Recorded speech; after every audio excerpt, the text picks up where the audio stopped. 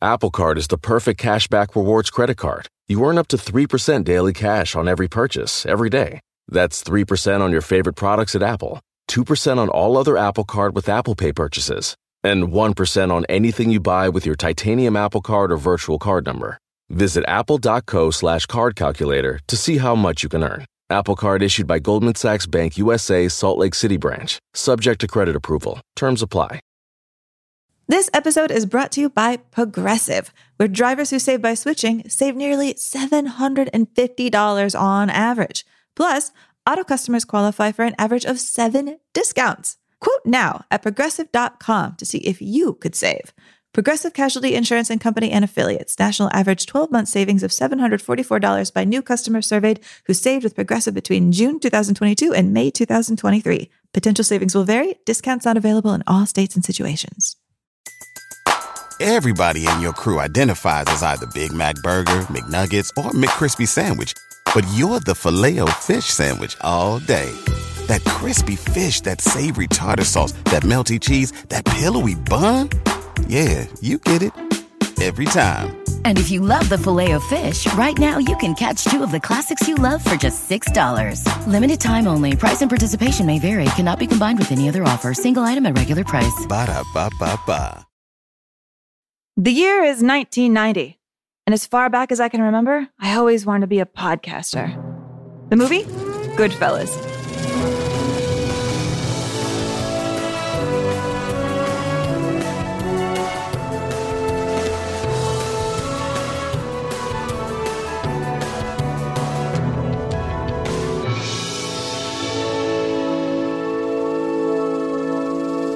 Hello, everybody, and welcome to Unspooled.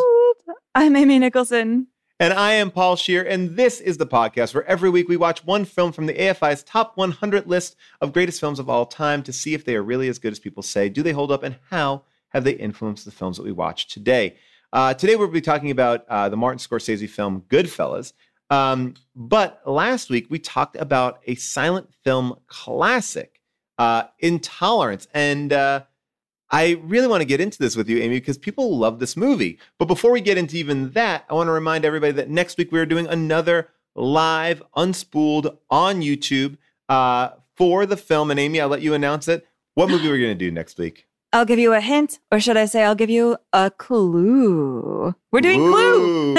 I am so excited. We are doing Clue on Spooled Party. And that is, of course, 8:30 p.m.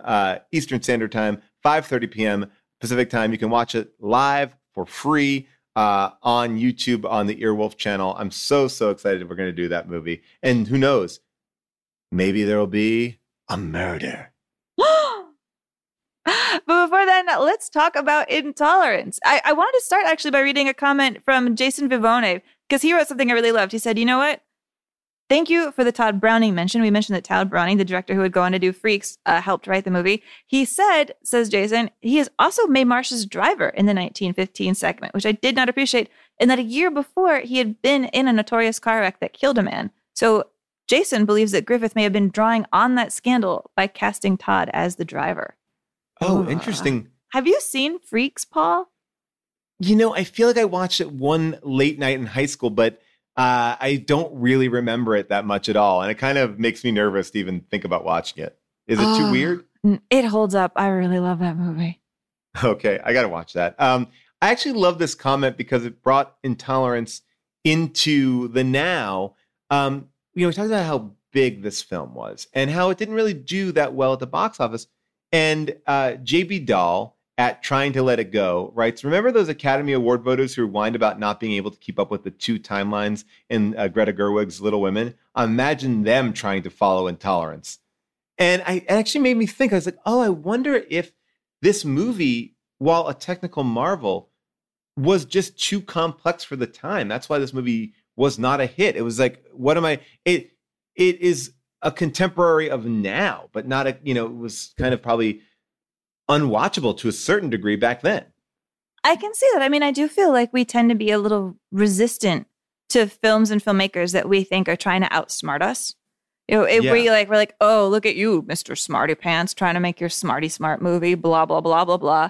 And I wonder if they almost thought he was putting on airs and that it made them resistant to him, because it does feel like whatever their emotion was to Intolerance, it spilled over to the rest of his career because he was never able to make anything that audiences appreciated as much as they appreciated Birth of a Nation, which I think is the film that he was hoping would be his stepping stone to making bigger stuff, which is blah, blah, blah, blah, blah, blah. But I mean, he definitely used Birth of a Nation to make a bigger movie. I mean, it's like Lewis Cameron wrote, like it's this filmmaker's insane. It's whether he's craning up to show you the massive set or having his actress bite a goat in the ear. He's creating a moment. It's very Hollywood. It's big, ambitious, heavy-handed, meticulously made, and overhyped. And I kind of think like he took his shot. He may not have made another one, but he definitely outdid himself after Birth of a Nation. I mean, that's the way to go out.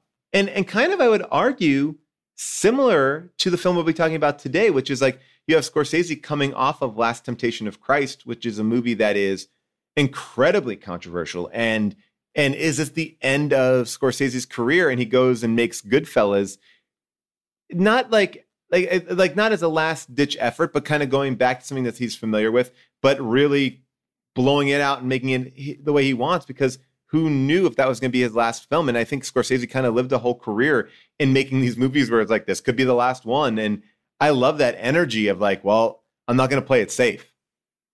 That's a fair point. And I really like Last Temptation. I almost wish we were getting a chance to talk about that on this whole show.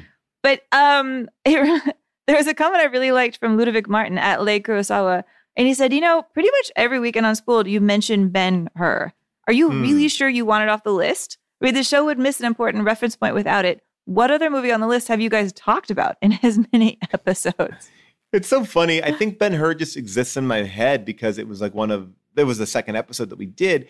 And, it just felt like such a bloated epic that didn't feel like it had so much weight behind it. But yeah, I mean, I think it's been a funny reference point, and it kind of encapsulates a lot of the stuff that we're talking about, where there are other films in this list. And I can just look at Titanic and Intolerance as two that are similarly big and bloated, but also really fun and engaging films. I think that one's on there because of the Chariot Race, honestly. But I mean, I would still want to talk shit on it. So let's keep it on the list. I don't know.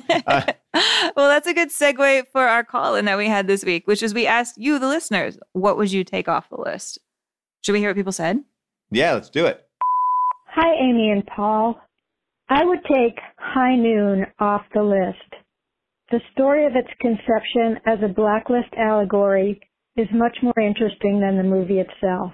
I'm going to be so crucified for this, but the movie I would be more than happy to kick off is 2001: A Space Odyssey. I was so horrified by the sound design and lack of any emotional levity, it made me never want to watch another movie again, which is honestly the worst feeling in the world for a cinephile. I would kick off all the President's Men. Probably Tootsie. I don't understand why Tootsie's on this list. It's an okay movie. It's got its charms, but the whole thing just feels like I don't understand why it's one of the top 100. The movie that I would have to kick off that list is The Wild Bunch.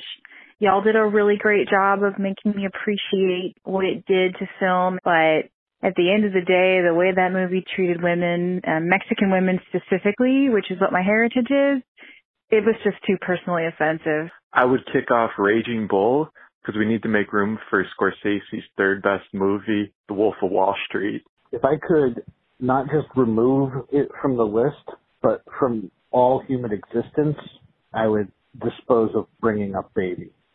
The most nauseating movie I've had to watch on this list. Yeah, get Titanic off that list. Bloated, hackneyed love story.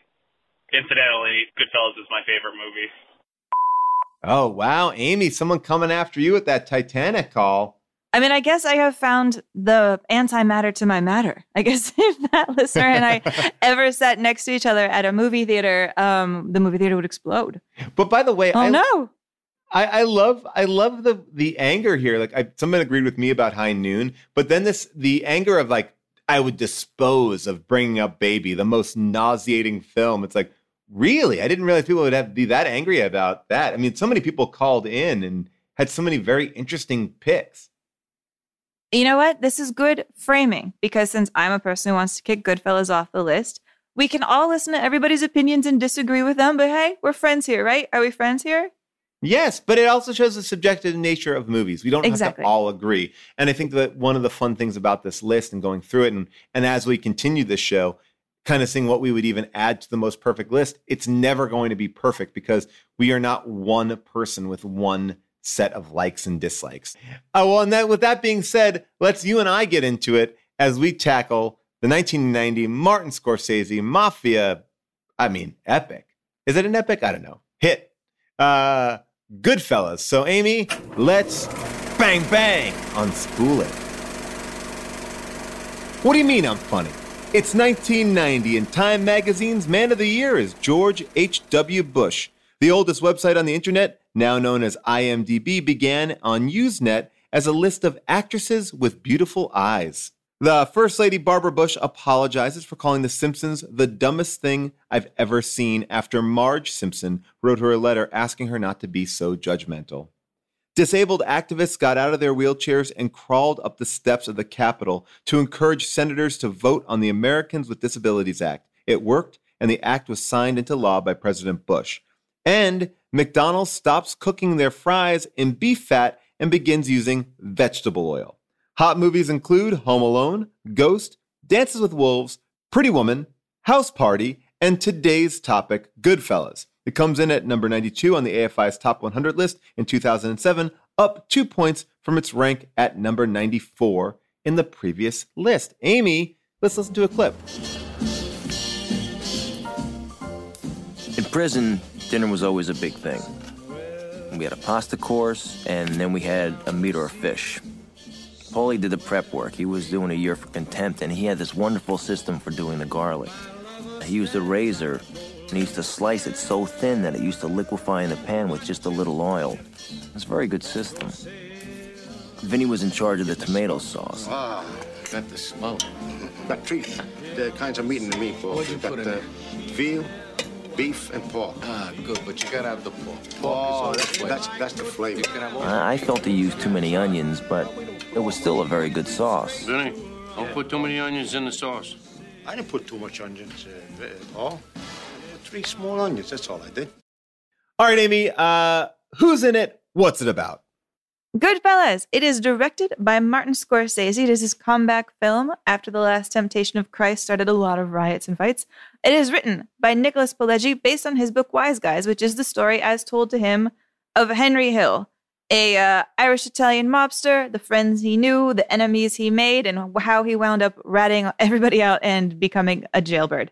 Henry Hill is played by Ray Liotta. You also have Robert De Niro as the Irish gangster James Jimmy Conway, Joe Pesci as Tommy DeVito, who ends up winning the Best Supporting Oscar for this. And some of my favorites in here, you got Lorraine Bracco as Karen Hill, who is Henry Hill's wife, and Paul Sorvino as the head mobster, Paul Cicero. So, Amy, I know that you have an opinion about this movie. And I went in kind of being open to being swayed because I had heard you on The Canon, the show that you did before you and I started doing this, and you had some really good points. And we'll get into those points here, I'm sure, today. But I have to say that I went in with very low expectations, going like, you know what, this is going to be one of those movies that I loved when I was a kid, and I'm going to see all the flaws in as an adult. And guess what? I was totally wrong. This movie slaps, Amy. It slaps. I watched this movie last night. I had to watch something else, and it was kind of later in the evening, and I was like, I'm going to fall asleep. I know it. I was riveted to the screen, totally immersed, loved this movie more than I think I've ever loved it in the past. That's where I come in on this movie. I just was like, this is genius. It's so well done. But to be my counterpoint here, how was your rewatch? Well, I want to say right up at the top, I'm glad for you. I'm glad. And for all the people at home who love Goodfellas, I'm glad that you love it. Love is great. Love can go in any direction. I don't love this film. I'll talk about why I don't love this film, but I'm glad you have Paul here as a conduit speaking up for why this movie is lovable, because I know this movie is beloved. When we have been doing the polls about which Scorsese should stay on throughout this whole time we've been doing the show, Goodfellas is always right up there, which is surprising that it's ranked in the low 90s here on the AFI list. And yes, I will say, I do think it should be off this list. But love, there's a lot of things. We can love a lot of things that aren't on this list, or dislike things and think they shouldn't be on this list. And, can we just have a big bowl of meatballs together right at the beginning? Cheers some Chianti. I hope this doesn't wind up in bloodshed. Of course. I'm not here to fight with you about this movie. I'm here to discuss it. And I think that the thing that really jumps out at me about this film, and this is really what I wanted to talk to you about at first, was this seems to be all the best elements of Scorsese perfectly packaged, right? You have amazing actors. You have these great character actors. You have this beautiful music, accompanying the whole film, like great soundtrack. The film is gorgeous. The tracking shots, the design, like it just feels like every element of a Scorsese film is firing on full thrusters here. That's how I feel. Like sometimes I'll watch a Scorsese and I'll be like, oh, I really like that or this, but I didn't love it as a full thing, or I'll go back and forth. But this one really feels like or maybe this is what's burnt into my brain as being the perfect Scorsese film. So I'm judging everything against this. I mean, that makes sense. Like we have a lot of mafia films on this list, and this one has a freshness. Like you feel the director behind the camera being like, freeze it there. Okay, let it go. Come on, freeze frame. Here we go. Ba-da-da, da-da-da. Here's a real badass song. I'm putting it on the radio. Like this movie has a juice to it. I can see why you like it on that behalf. Absolutely, absolutely, absolutely. But I mean, I'll start with my biggest quibble. This film is profoundly miscast. And every time I watch it, I just get more and more irritated at how profoundly miscast this movie is and how much better Goodfellas could be if, Martin Scorsese had not cast people he dug in it, not cast people he'd been working with for 20 years, and just cast young actors like the parts demand, man. Wait a second. What are you talking about, Amy? First of all, the lead of this movie, Ray Liotta, is a no one, really. I mean, he's Field of Dreams. This is like his fourth film. He's not like a known commodity. Like I believe that he's a guy who, I mean, there's a famous quote that he said that, the studio would have preferred Eddie Murphy over him in this part. Like that's how much they didn't want him because he was a no name. He brought nothing to the table. I think he's perfect. Like this is our introduction to him, even though he was in, Field of Dreams. This is the movie that you kind of wrap your head around when you think of Ray Liotta. It's this image of this movie, I believe. I mean, I'm a Field of Dreams girl. I've told you my mom had a huge crush on Kevin Costner when I was a kid. So if there was a modern movie that was always on repeat that she would play, that was the only one, that and Braveheart. But so you think, wow, your mom had okay, yeah, go ahead. Sorry.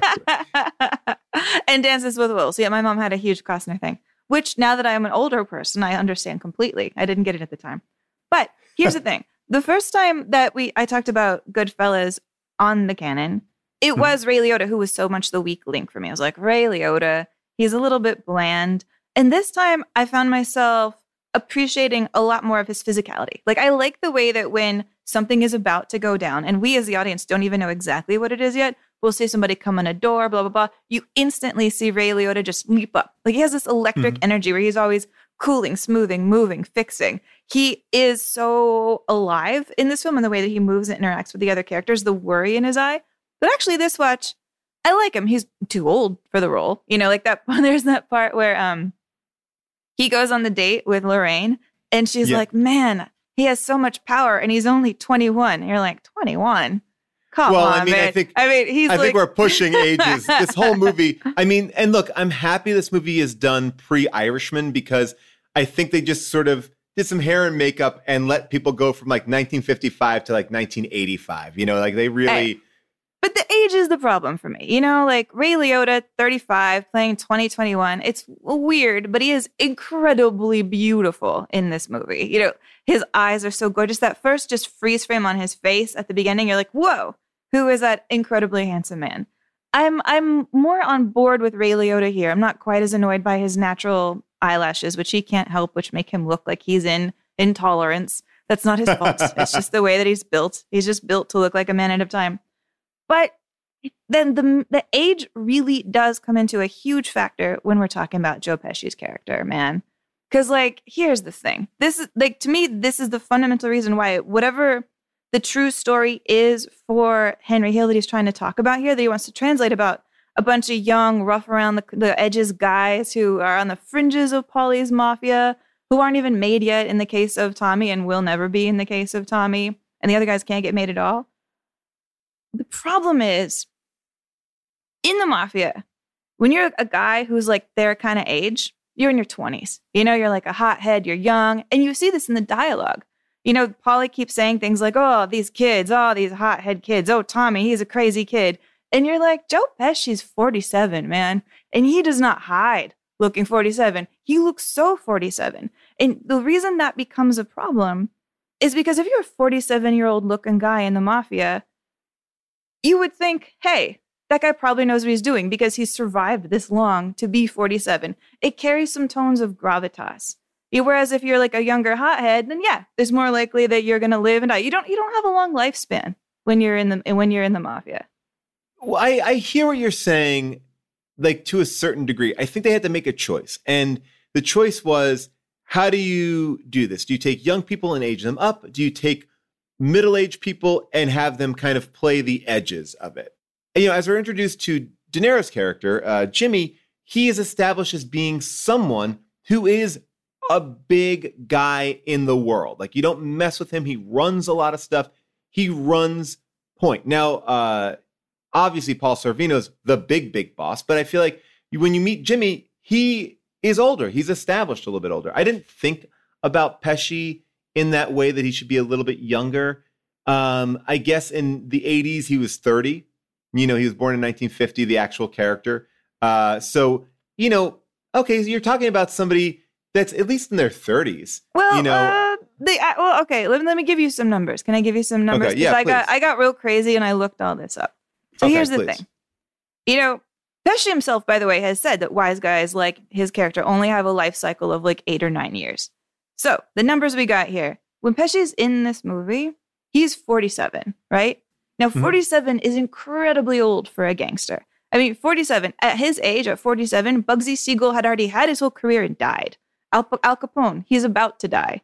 John Gotti had been locked in prison forever. Like, when you're that old, you're a guy with a lot of weight, okay? So that's kind of the setup of the wisdom that you would think that having the age of Joe Pesci carries when you see that character walk. And when he walks in the room, he walks into the room like he owns the place. He's older. Everybody looks to him.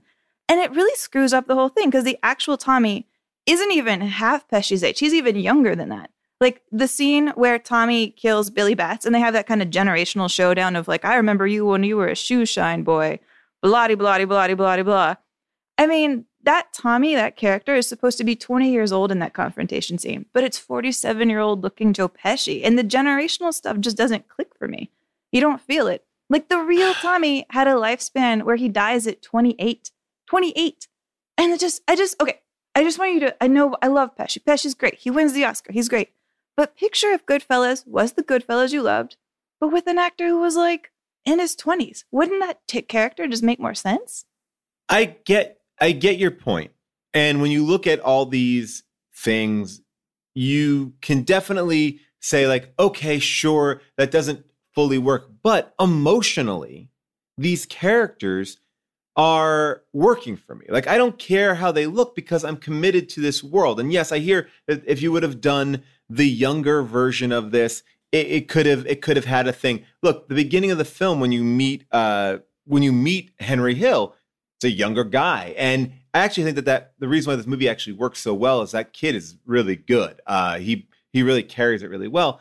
To me, it's all about the emotional weight. Like, you get that, Tommy's a hothead. Jimmy is this guy who's going to ice you out. Like, and I'm there emotionally. And that's what I think makes this movie transcend. It's not trying to do an aggressively faithful adaptation of the story in the sense of we got to get the ages right. I think they're emotionally putting you in all these shoes and you feel certain ways. And I feel like that is what resonates with me. And then when you look at something like Sopranos, you could make this point for Sopranos too. Like, what's the average age for a mafia guy or whatever? It's like, that show, it's all over the board. And are they made? Are they not made? Are they big? Are they coming up? Are they not? Like, I mean, they're not the movers and the shakers. These are not the kings of New York. They're in their own little area. They're living pretty small life. And they're for robbing this airport and this Lufthansa heist, which really kind of puts all the pressure on them. And at the end of the day, Henry Hill goes away for a drug offense, not even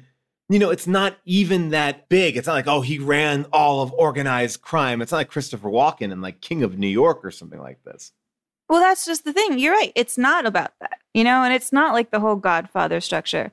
But because these guys are older and because they were all in The Godfather, or a lot of them are in The Godfather, it feels a lot the same. When I think that Henry Hill is trying to tell a really different story about like hotheads and weirdos on the fringes.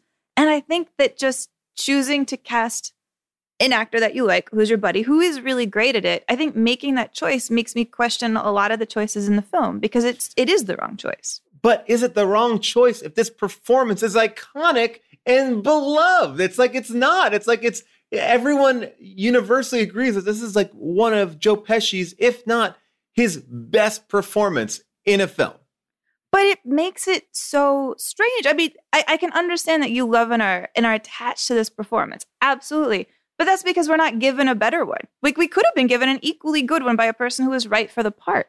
Imagine that. I just want you to hold that movie in your hands because Scorsese, sure, he's a great director. He could direct a young guy who'd be perfect for this role and turn him into an icon. But by doing it the way they did, by casting it, there's that weirdness where you see the young guy who plays Henry, dealing the cigarettes, meeting Tommy for the first time, meeting a Tommy who's his age.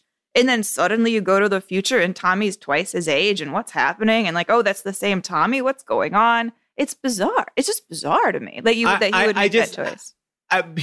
Here's the only thing I can say about this age argument, because I feel like there's a lot of things to get into about this film. And we could tussle over this for a long time. But the truth is Hollywood is known for this warped age world that we live in. It's the reason why 20-year-old women are viewed as contemporaries to 50-plus-year-old men. And it's like, oh, it's not a big deal. They're the same age. It's when you look at the age differences between most leading men in action movies or really across the board, it's always younger women, older men, and they're always playing younger. It's like age is a very bizarre thing in this world of Hollywood. It just is. It has nothing to do with anything more than that's our world. Like, yes, somebody who's in their 30s can play someone in their 20s. Is it right? Is it wrong? I don't know. It doesn't feel like they're running around like The Irishman has elements of like, oh, now you're trying to really, and I know they're doing it through digital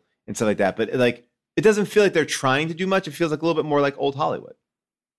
I don't know. I feel like watching this movie, then watching The Irishman, and then watching this movie again, I'm like, what are you doing, Scorsese? Like, just get some fresh blood in your movies. What are you doing? Look at Jimmy Stewart and what's her face, Grace Kelly in Rear Window. Like, they're supposed to be like, he's like what, like 50 in that movie. She's like what? That's 20? part of the joke. The part of the joke is that like he's too old for this. That's built into the movie. Nobody in that movie is like, well, you're a 22-year-old strapping young man, Jimmy Stewart. That's part of the film, All right. Well, again, I feel like these guys are not. I just don't feel like they're leading with it. But all right, if I give you the casting, because I feel like we can circle this forever, and I think we could probably find examples in movies that you love of bizarro casting. Like whenever you look at the numbers, like it's like, oh, it's shocking. It's like, oh yeah, Dwayne "The Rock" Johnson is dating someone who wasn't even born when he was 20. I'm not even talking about the dating. I could be. Listen, we just did a thing on House Party, and I revealed to you that kid was, I think, 28 when he made House Party. Yes. But you know what? He plays a convincing high schooler. He actually plays a convincing high schooler. Joe Pesci looks like he has a problem with his sciatica. Joe Pesci looks like he takes heartburn medicine. He's not convincingly young. Oh my God, Amy. All right. We're going to talk about Joe Pesci. Let's talk about Joe Pesci in the sense of this performance. I know you think there's some magical person out there that would have done a better version of this, but you can't deny this is an electric performance. One of the first moments that we see is, how am I funny?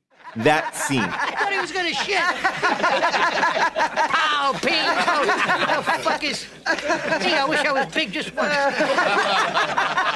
You're a big cop. Really funny. Really funny. What do you mean I'm funny?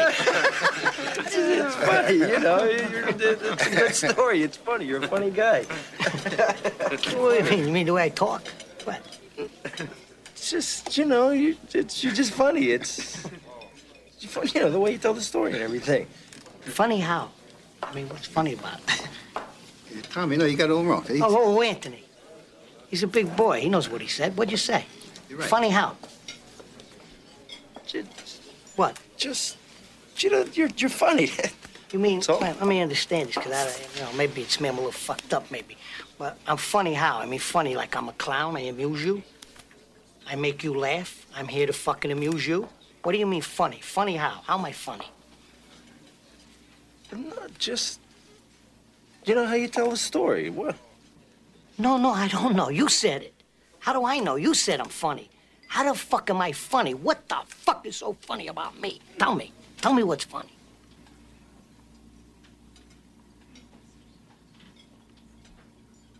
Get the fuck out of here, Tommy. You motherfucker. I almost had him. You stuttering prick yet?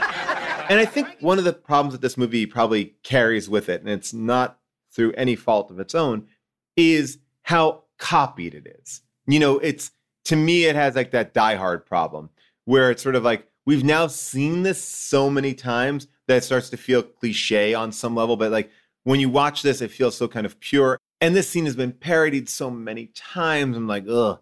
But when you watch the scene, you're like, this is an amazing entrance for this character, even though we kind of saw him a little bit before. But this is a great scene, a great performance. You can't deny that. My problem is not at all with Pesci's performance. It's just okay. So then talk about Pesci's performance. What do you like about it? Who cares about the age? We got to put the age on the side. Okay.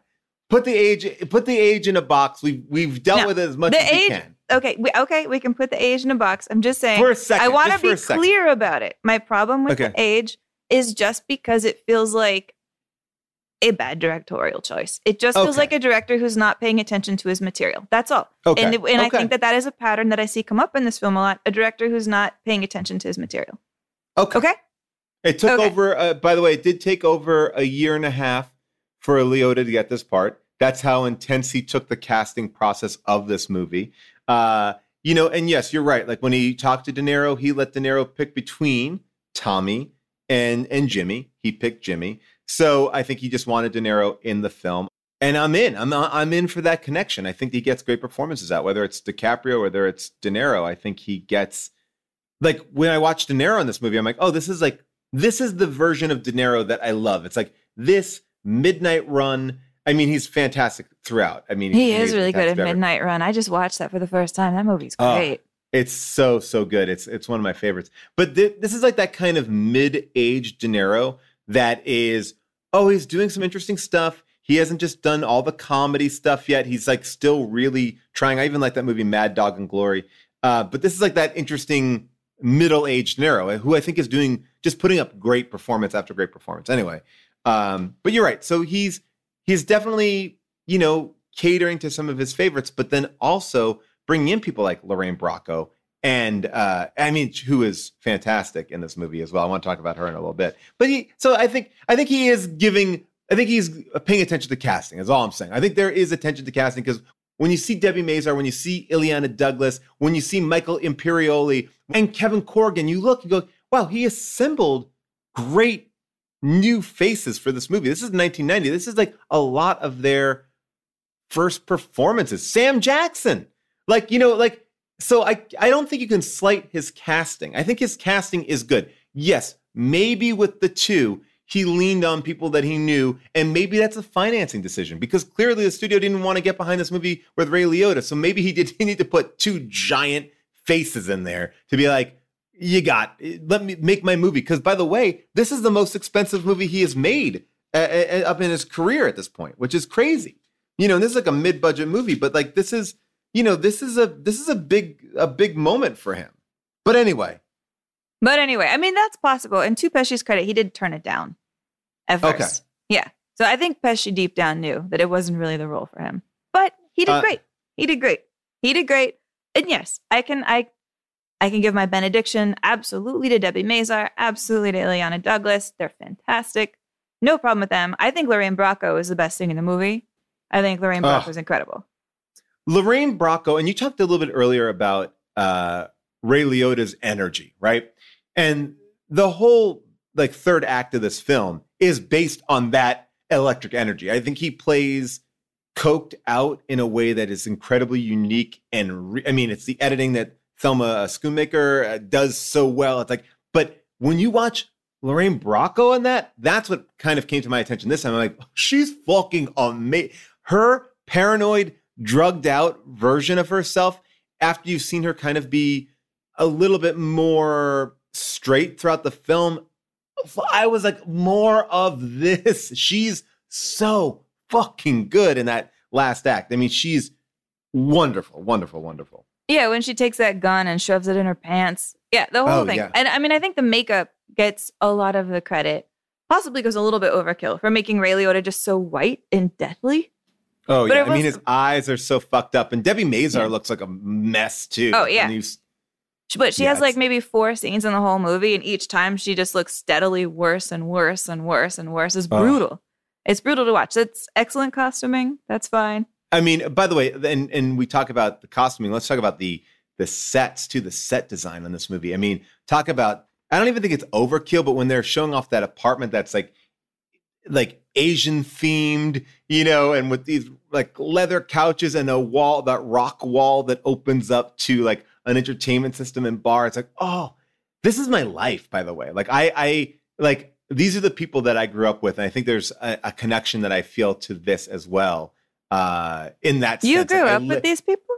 I mean, I grew up in this world of, I mean, like the long and the short of it is that my grandfather happened to, I sense you trying to figure out what you can say and what you can't. Yeah, I mean, it's all public record. I just don't know how much I want to get into it, like here openly. Like, just to say that I've been around this world and people like this very much in my life. I'm an Italian kid that grew up in New York City, in Long Island, and I've been on the outskirts of this world many a time. My family never there. I will say that my grandfather got 1,000 hours of community service because he was mafia adjacent.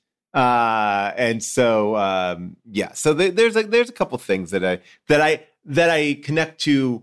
It's the same reason why I can't watch Real Housewives of New York, because it reminds me too much of home, that this feels so familiar to me. It's like, oh, I know these, I grew up in Queens and Long Island, and yeah, there's some connection there that I feel connected. So then you're like Scorsese. You're like Scorsese saying that he moved to Little Italy when he was 8, and that he grew up around this, that he knew these guys, and it wasn't until he was older that he realized what some of the guys on the corner were really doing. Yeah, I mean, I had a very good friend whose dad was on disability in quotes, but yet had the nicest house on our block, and it was gorgeous, and then soon later I found out like he was essentially like a bag man. I've seen some stuff. And I'm not glorifying it.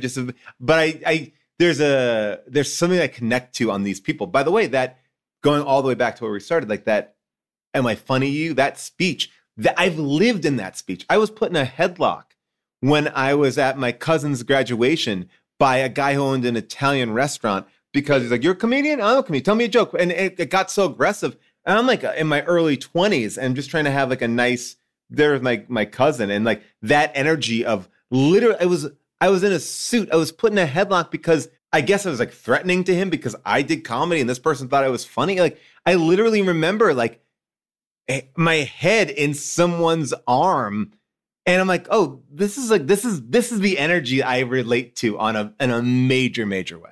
I mean, I have a couple questions. Sure. One, this is more a statement than a question. As a WASP, I find that story absolutely terrifying. All we ever do is look at people mean. That's wow. Okay, cool. Point 2, well then, given all of that background, what was it like in 1990 in your world when this movie came out? I mean, this is the movie that, for me and my friends, I mean, this is probably coming out in theaters, which I'm able to see before I'm in high school. And then this is the movie in high school that is on like repeat all the time. So much so that I hated this movie at a certain point. Like I hated the third act. Oh yeah. Like, because, you overwatch something, and I just felt it to be long and boring. I didn't like the beginning and I didn't like the end. And so like I grew out of this movie. Like I just like it was just too much there. I mean, I've also grown up in a world where everyone like loves The Godfather too. It's sort of like it's just overkill. So I just found myself never really like last night was the first time I appreciated the third act. I was like, oh, this is fucking great. Like I just like maybe it was the fact that I haven't seen it in a decade that allowed me to like I was surprised I didn't own it. Like last night when I went to go watch it, I was like, I don't own this movie?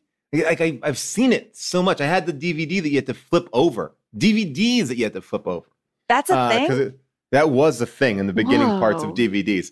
But be that as it may, like this was a big cultural phenomenon. I'm from New York, and this was, very, very much embraced. I'm not being the voice of the mafia. I'm not being the voice of anything, but I'm from a very Italian household. That this is like a big movie, a big movie.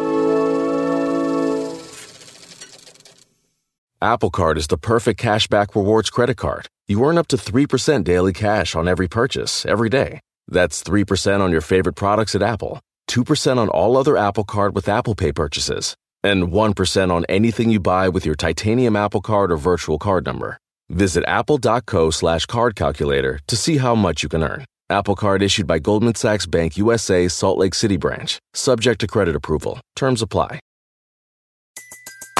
Everybody in your crew identifies as either Big Mac Burger, McNuggets, or McCrispy Sandwich.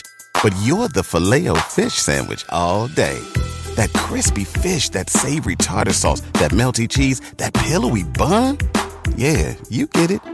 Every time. And if you love the Filet-O-Fish, right now you can catch two of the classics you love for just $6. Limited time only. Price and participation may vary. Cannot be combined with any other offer. Single item at regular price. Ba-da-ba-ba-ba.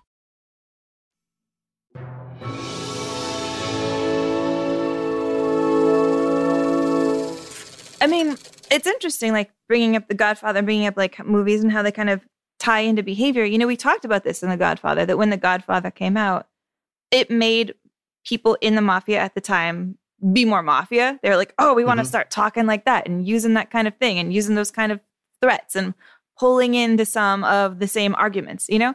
And I think it's interesting that Goodfellas is set mostly in the decade where The Godfather comes out.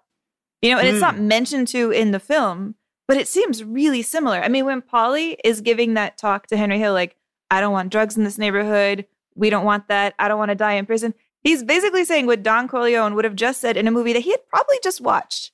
And I was thinking about the interplay a lot between like these characters who in real life would have definitely watched Goodfellas or would have definitely watched The Godfather at the time, making the mistakes that you see the guys make in the same movie still.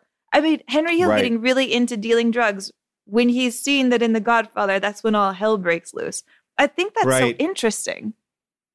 Well, I love that idea that the mafia becomes the last great representation of it, right? Like, so I feel there is an energy, and it's not necessarily fully there, but I'll make the connection and go, you know, there's something so respectable about The Godfather. And then I think that these men in this movie try to be very respectable, you know, whether it's even, I mean, this is in the 50s in the beginning when he gets a nice suit, but there are these elements that cross over. And then The Sopranos brings in this other version of the mafia, which is more of the tracksuits, the New Jersey, the meats, you know, there's defining elements in each one that make them all feel like the same part. But the way the mafia kind of morphs all the time. And I feel like The Godfather is the beginning, or I should say Godfather 2 is the beginning. And then Sopranos seems like the last great, you know, seminal representation of that thing. But yeah, I was watching how like this is the middle point. This is like the messy middle. It's like it's neither as wonderful or as highfalutin as The Godfather, nor is it as base as Sopranos. I think it's and I love that this captures this moment. I think as drugs kind of come in and as this, it kind of breaks from old school to new school. And that's what this movie really captures. And I think what this movie does such a great job of is not really showing you the bad guys. Like I feel like this movie doesn't doesn't really bang you over the head like with this is good or this is bad. I think The Godfather does that as well too. It doesn't seem like it's preachy. It's kind of just telling you a story. But then when they make a point, like to me, the most shocking moment in this movie is when they shoot Michael Imperioli in the foot the first time. Because you're like, oh, fuck, right, these are dangerous guys. I'm having a good time watching this movie. It's like, yeah, they stabbed that guy in the trunk, but you get it. Like, he's kind of shitty to Pesci, and not that means anything, but when they shoot Michael Imperioli, you see like a close-up of his foot kind of exploding. I don't know. I feel like they did a really good job of making you on their side, but then as an audience member, you start to slowly separate from them. And I think from that point in the movie on, you really start not vicariously living through them, but then starting to watch and judge them from the side. And I think that this movie does a great job of that, whereas I don't think The Godfather does that necessarily. Well, I think there's a big difference. And I think you're kind of describing exactly that. Like, I mean, The Godfather is about family, right? You're born into this family. What are you going to do with the choices of this family you've married in? You're stuck with this in-law. You're stuck with each other. How do you reconcile the needs of this family to what has to be done here? Whereas family's not a part of Goodfellas at all. You know, like Henry Hill leaves his family to the side. People's families don't really matter except for his relationship with his wife. The family only in the sense of putting up appearances. Like when Paulie and Jimmy come over to be like, you got to get back together with Lorraine just for appearances. That's really what family is in this movie. It's more about what draws them together being the pursuit of money. You know, like this is the money-centered one. And I mean, yeah, money, being an outlaw, the fun of it. It's about bros. And what I mean by that is things like the funny scene. You know, am I funny to you? Things like when Pesci shoots Spider in the foot. What's most interesting about those scenes for me is watching Ray Liotta. You know, watching how when you're not blood related to any of these guys, when you're not even full Italian, you get in by playing along. So it's such an interesting film about male dynamics to me. The way that Ray Liotta during the scene right after the Am I Funny to You scene where he's like beating up the guy who owns the restaurant, he's got his arms across his chest and he's cackling like loud and big and kind of fake, but visibly laughing to be part of the gang, and he looks like Nosferatu. The way you watch Ray Liotta smooth and excuse things and pardon his bros and make everybody get along, the kind of dirty, sleazy work of making people get along by acting like nothing that anybody does is that bad, and he didn't mean it. And yes, he shot you in the foot, but it's not that big of a deal. We're all right. Get over it. We're all friends. That glue is the glue of the movie more than blood. And I find that glue really interesting. But can I make an argument here and say that, you know, Mario Puzo is not a mafia man. He wrote this story about the mafia. And I think from a screenwriting perspective, as a novelist, he's writing a really compelling drama. Here is a true story. Like, these are real people, real interactions. And I think that the family is the family that you work for. I think that The Sopranos captures this really well too. It's like, yes, I like that idea that it's more the family of bros. It's more like, I got your back. Don't rat on my friends. We're going to, like, that moment when Henry Hill gets arrested in the beginning of the film, you know, for the cigarettes, and they're all there to greet him. That's not his family, but it is his family. It's the same family that when Pesci kills the guy in the bar, like, okay, we're going to go bury him. Like, we're going to do this. We got your back. Like, and so there is that. I understand the difference of it, but I think it's the same. I think it's the same thing. I think one version is the Hollywood version, and the other version is like, no, this is like the true life version of this. Well, I think one has the element of choice and one doesn't, and this one has the element of choice. And you see how this family falls apart. I mean, when Ray Liotta gets out of prison the second time, those guys aren't there. You know, it's Lorraine who's there. And when Tommy shoots Spider to death, they're not going to help him bury that one. You know, that's when De Niro's like, you got this one. This one's all you. You know, there is a point where family ends. And I think that's in this movie a lot. Like, you see people like Maury showing up at Henry's wedding, Maury showing up to to look at his apartment, Maury doing all this stuff. But when the time comes to kill Maury, you don't see Henry feel bad about it. He prevents it. He does what he can, but it's a lot of like, my friend over there, good cop, bad cop, can't do much about it. And that's baked in. Yeah. That's baked into the film. Well, but it's baked into the film, and I think it's more realistic and more brutal. And it is sort of like, you can't trust these people. Like, you're built into the illusion of, this is my family, I need to protect them so they don't rat me out, I don't rat them out. But at the end of the day, it's the big pussy turn and Sopranos. It's like, yeah, but if you fuck me, that's it. It's like, and it's almost like, what do you want me to do? What do you want me to do? Like, when they call De Niro on the phone at the end of the movie, they go, there's nothing we could have done. He's gone. He's gone. It's like, oh, like, you know, it's like, there's no apology, there's no anything. And you feel De Niro like taking in that moment. And and there is a reaction to that. That's their friend, but also respecting the notion of it. So there's so many things I want to talk to you about. Do you think at the end, De Niro's trying to kill Lorraine Bracco, or do you think that that's her being paranoid? I think he's trying to kill her. Yeah. I think he's definitely trying to kill her. And I think he would definitely have killed Henry. I think he would have at least kidnapped Lorraine and tried to use it to make Henry do something. Yeah. Hurt her. And I feel like that's what encapsulates this whole film, is like, it's family until you jeopardize me. Like, we're all in it together unless I feel jeopardized. Then all bets are off. And you know, like, the reason why Joe Pesci is dead is because of family. He killed a made man. So they must do this. And they're not only they're going to do this, they're going to do it in a way that's even worse. They're going to shoot him through the face. You know, so I do think, I hear what you're saying.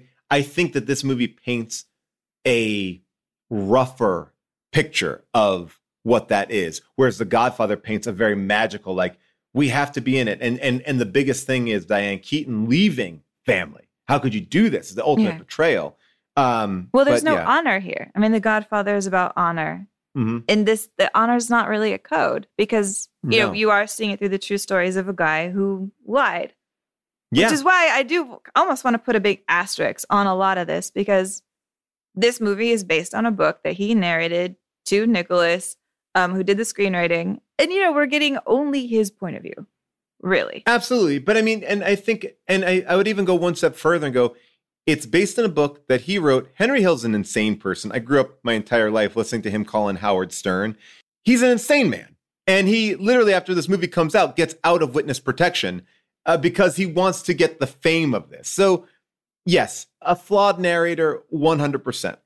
But what is so kind of interesting about it, though, is that they wrote it. Him and Scorsese wrote this together. Scorsese, I think, is visualizing the whole thing as they're writing. I've heard Nicholas Pileggi go like, oh, yeah, he's like saying, write cream here. He's like, what do you mean cream? He's like, just write it. And he's already like kind of planning out the songs. And this movie is so beautifully directed. But then based on everything that everyone said, this movie was heavily, heavily improvised. Like, Nicholas Pileggi goes out and says very openly, I didn't write, am I a clown? I didn't write the, you know, am I funny to you? That was something that Joe Pesci brought to Scorsese. And Scorsese's like, I love this. Keep it here. When we improvise, just drop that in and let's get everyone's reactions to it. And this movie, I know you say it's miscast, but I think the charm of this movie and what is brought out is that these actors, these three in the center, maybe include Paul Sorvino too, you know, kind of extrapolate on what was there and then kind of make it real through their own experiences. Because all these little things, it's like, whether it's Lorraine Bracco bringing her kids to set as her kids, it's, you know, it's Ray Liotta going like, my mom just died. So now I'm going to take that anger at my mom dying and beat the shit out of that guy working on his, you know, Trans Am in that scene. Like, there's so much of these actors in this movie that it kind of even, it is a true story. It's like, it is based on a true story, but it's a very unique thing. So I think he let them have so much reign to create these characters. It is interesting to me that the three guys at the center, they don't really seem to have that much chemistry with each other. You know, I don't really see their bond. And maybe that's in part because Ray Liotta deliberately has kind of like this Teflon quality where nothing sinks into him very much. Like, he is a person who doesn't let that many emotions get to him. Right. I feel like there's moments when the film is kind of trying for more of a bond. Like, I do find it a little strange when De Niro bursts into tears when he hears about Tommy getting executed. Because he's suddenly showing a ton of emotion. You know, a guy who's seen a lot of death, witnessed a lot of death, enacted a lot of death upon people. It feels like a big scene that I'm always kind of cut back by. And not like, oh, you shouldn't have cried or men don't cry. That's not what I'm saying at all. But just I didn't quite see that there in their connection.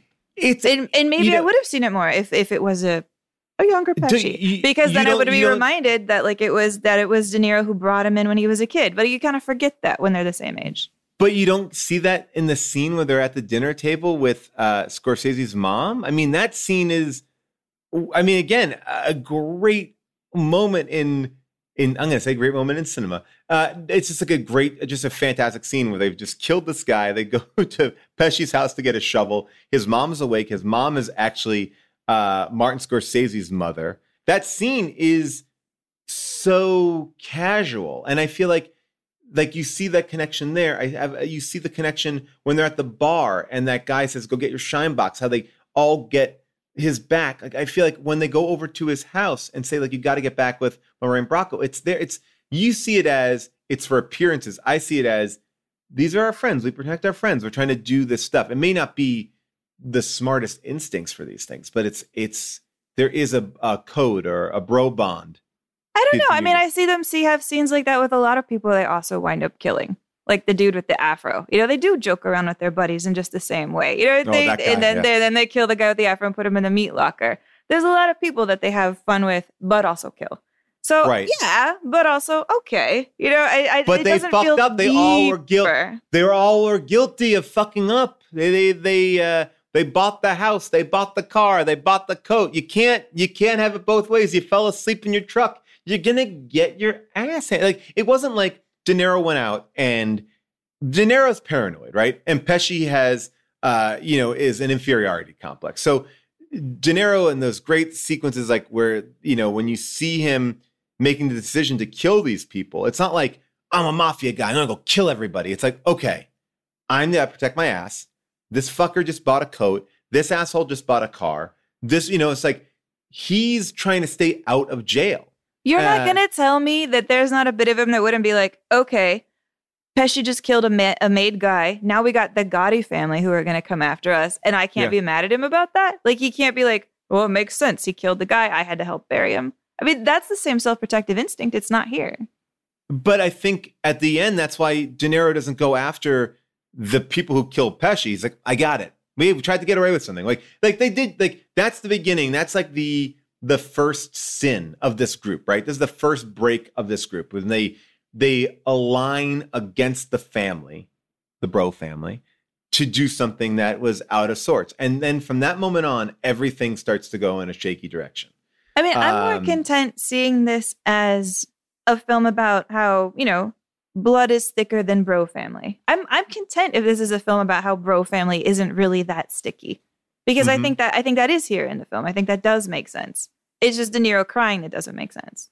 But I mean, I don't know. I feel like if you spent 30 years with somebody, you would cry that they died. This movie isn't also about them. This is the movie through Henry Hill's eyes. We're watching Henry experience them. Like, I feel like there's a lot of scenes between Tommy and Jimmy that we're not seeing. I think we're seeing Tommy and Henry. I think we're seeing Jimmy and Henry. And sometimes they're all together, but it's how he's experiencing them. And a lot of the times the way Henry is experiencing Joe Pesci's character is as this fucking maniac. Like, it's like not getting in his face. I mean, like we see that one moment, he's like, come out to dinner with me because she won't date me if, she won't date an Italian guy. I feel like he's intimidated by him the entire movie. I mean, it never ends. I don't think it ends. I think in many respects, Henry Hill would have probably been dead if Pesci was like a made man. Like if Pesci didn't get killed, because I'd be more nervous around Pesci than De Niro. Although De Niro is a lot more of a snake. I feel like, I just didn't trust Pesci. And I feel like Henry Hill's character never trusted Pesci's character. I think Henry Hill, he's kind of like a Kato Kaelin. It's hard to get up that much energy to kill Kato Kaelin. He's there. He's a fine guy. He's cracking jokes. He's carrying a little bit of weight. He's Kato Kaelin. He's just let them all out. He brought down the whole family. He's not the Kato. He brought down the whole family. Kato Kaelin testified. I mean, So that's I mean, it's a different thing. He's It's Kato, and they see him like Kato Kalin up until he really rats everybody out. He's just the likable dummy guy that they're like, he's fine. I don't think so. I don't think so at all. I think he's a guy who is. I think that this movie does a great job of also just showing the low stakes of what they were doing, right? Where it gets into trouble for him is when he gets involved in drugs, and that whole sequence that, like, after he gets out of jail, he's almost being like a defiant child to kind of bring home this like family analogy. Like, they weren't there for me, even though they couldn't really be there for him because of parole. Like, he's like, so now I got to take care of myself. And so he's like, I'm doing it my own way. So he starts bringing in drugs.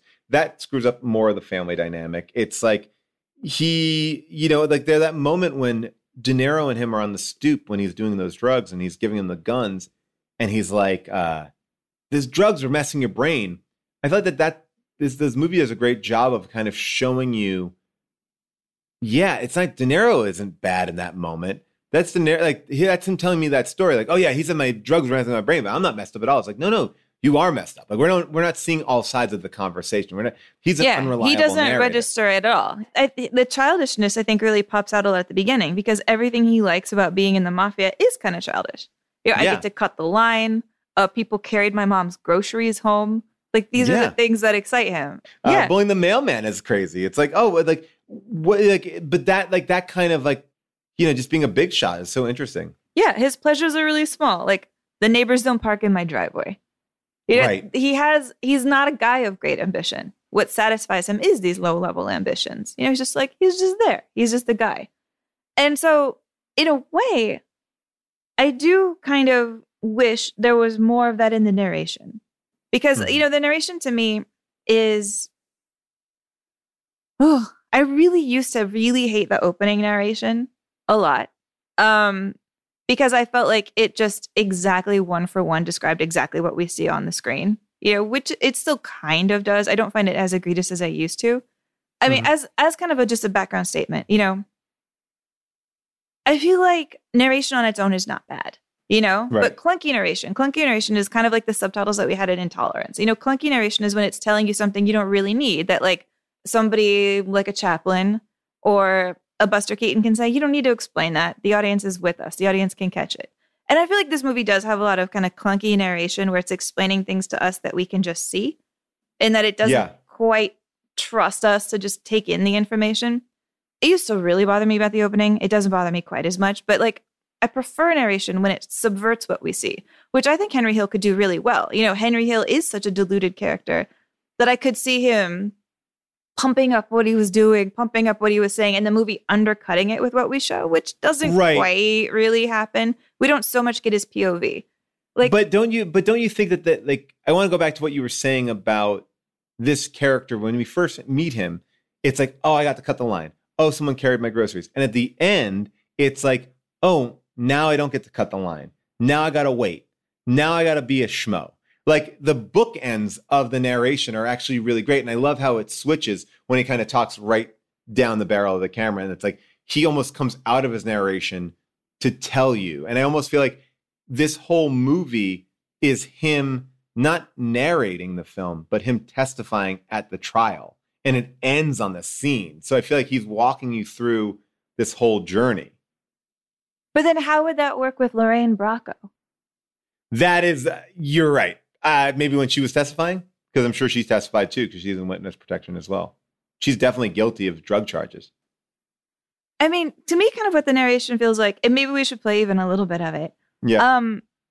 Is it feels like, from what I've heard about the relationship between Nicholas and Henry Hill, that they were really tight for a while. For 2 years, I think Henry Hill would just call him whenever he wanted to. He'd call him at like 2 a.m. He'd just be like, hey, what's up? It's me. I want to talk. I got stories to tell you. I'm bored. I want somebody to hear my stories. I can't tell anybody about my stories. I'm in witness protection. I am losing my mind. And so it seems like Nicholas was his conduit for it.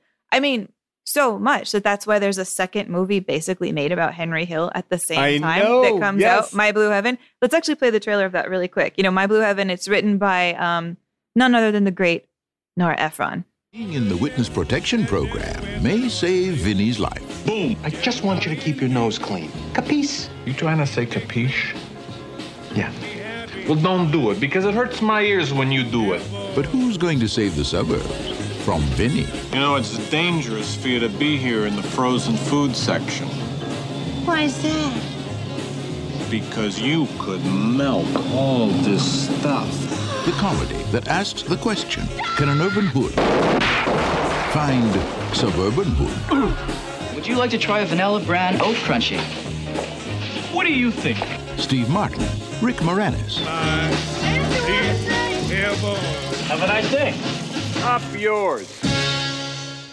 I mean, Nora Ephron ends up writing the script because she keeps answering the phone all the times that Henry Hill is calling. And if Nicholas is busy, she has to sit on the phone. And he talks to her about his day. And he talks to her about the suburbs. And so she's finally like, I'm writing a movie about this guy too. Fuck it. Like, I have to hear all these stories. I'm going to put them in somewhere.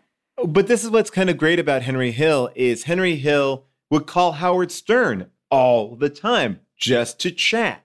You know, and it's a crazy, like he clearly wants to be this celebrity or there's a want, you know, that he wants something here. And I think that this movie does a great job of explaining how some of these wise guys or Goodfellas are. Like when you see that first story that Joe Pesci's telling about the cop, you know, asking him like, what does he want to say? He's like, oh, go fuck your mother. And they knock him out and he goes, you know, hey, you're already back for fucking your mother. Like, did that happen?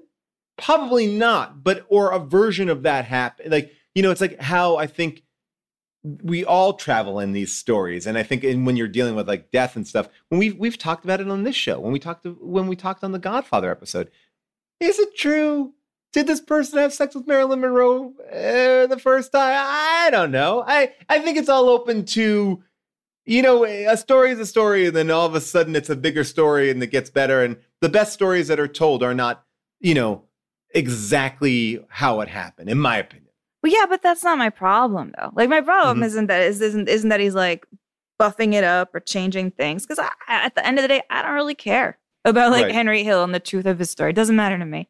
Where I think it becomes a problem is just when Nicholas Pileggi is trying to take his book and adapt it into a screenplay. Because I think you can see in this film that Nicholas feels so privileged to have all of these things in Henry Hill's own words at a time when Henry Hill was still in hiding, when he hadn't come out yet, that he knew where Henry Hill was. He knew, you know, and that most of the guys in this story were still alive. They're still in prison. So he had this privileged information that felt really special to him at the time. And I think he can't resist just taking chunks, like verbatim chunks of the stuff that Henry said and just putting it into the script as his narration because he just wants it. He wants to show that he has it. He wants to show it. And I think in showing it, he's not adding that much to the movie because he's not giving us space to kind of go and join. You see, but this is where I disagree with you. I think that this movie is so beautifully paced. And I think it's the tracking shots in this film are unbelievable. And the way the camera moves, this movie is like, it's keeping you on edge in a way. Like, I feel like it launches you into this world. And granted, like The Godfather has no narration. And I felt the same way with that story. You can kind of tell a great story, but I feel like this movie is all about move, driving forward. So it's like, yes, you're seeing it and we're telling you it and we're going here and we're going here. And it's sort of like, as he's telling her about the Copacabana, we are going through the Copacabana. It's not a silent scene. He's like, I like to go in through this door. This is the way I like to go. You see the champagne get delivered. He's like, oh yeah, I remember that. This was the night that Bobby Darin gave us, a bottle of champagne. We're seeing it, but it's also like, it has the element, and this movie does such a great job of this too, is that over talk. Everyone's kind of talking. Oh, what are you saying? Oh yeah. Well, you saying that? No, you can't say that, but you have to say that. It's like, there's just so much banter. And I feel like it's like, was it Tommy Two Times or whatever? It's like, I think there's a pace to it because Scorsese could have cut out that narration. He didn't need it. He's not going to give a shit what Nicholas Pileggi does. He's the director. He's an accomplished, amazing director. But I think all of these choices, the way the camera moves, the way the narration pumps in, everything is about just barreling this truck down the road. That's my opinion. I don't know. I mean, maybe it's just me. Maybe I'm the only one with the problem here. Maybe it's only me. Maybe only Amy has the problem here. But I'm saying, like, there's scenes. Okay, like, I want to play the scene at their wedding. You know, now we're in Lorraine's head. And a way I'm picking this scene just because I like Lorraine and I was trying to find a good scene with her. We're hearing her. We're hearing her talk. We're hearing her describe the wedding. And she's complaining about noting, I would say, how there's so many people with the same name. It was like he had two families. The first time I was introduced to all of them at once, it was crazy. Paulie and his brothers had lots of sons and nephews. Paulie, I want you to meet Ken. And almost all of them were named Peter or Paul. Peter, this is my brother's second cousin. It was unbelievable. I want you to meet Paulie Jr., my nephew. And this is Petey. There must have been 24 Peters and Pauls at the wedding. This is Marie. Plus, they were all married to girls named Marie. Beautiful. So now she looks Italian. Yeah, she looks Italian. You're right. And they named all their daughters Marie. This is Marie. And this is Pete. No, I mean Paulie. I get confused myself. By the time I finished meeting everybody, I thought I was drunk. I mean, and here's the thing for me. It's like, sure, maybe it's just my problem, Paul. Maybe I'm just over here in crazy land. But I want to just see that scene without the voice over it. I want to just see her shaking hands with a bunch of Maries. I want to just see the Maries. I want to just listen to the Maries because funnier. I think it'd be so much funnier. Maybe it's just me, but in this movie, there are parts when I feel like the narration is so intense that it feels like it doesn't trust me to get the joke. I just want to get the joke on my own, man. I don't need you to tell me the joke and then talk over the joke. I just want to be there. Just put me there. Just let me put me in, coach. I understand that. I think that I think that those scenes really work because I also think it's like, it's not as if he exclusively does that. I think he does a moment here, and talk about Lorraine Bracco's performance, when they're kind of searching the house, the first time that her house gets searched. You see her signing it, and she's like, some people are rude to these guys. I'm always nice. I always offer them a cup of coffee. We already just saw that. But now we're kind of seeing what's going on. But what I loved about that scene, you're talking about like the juxtaposition that you wish you saw. I feel that scene really does show juxtaposition, because here we then see her sit down to watch that Al Jolson on the TV.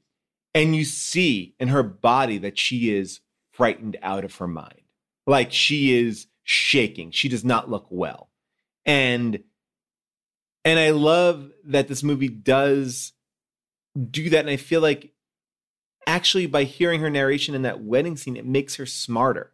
And I mean that in the sense of, this is a character, and I think Lorraine Bracco talked about this a few times, that could easily have gone by the wayside. This character, like it could have just been the woman in a mafia movie. I think that she brings this character up so much. I think the narration helps do that because she's trying to figure it out.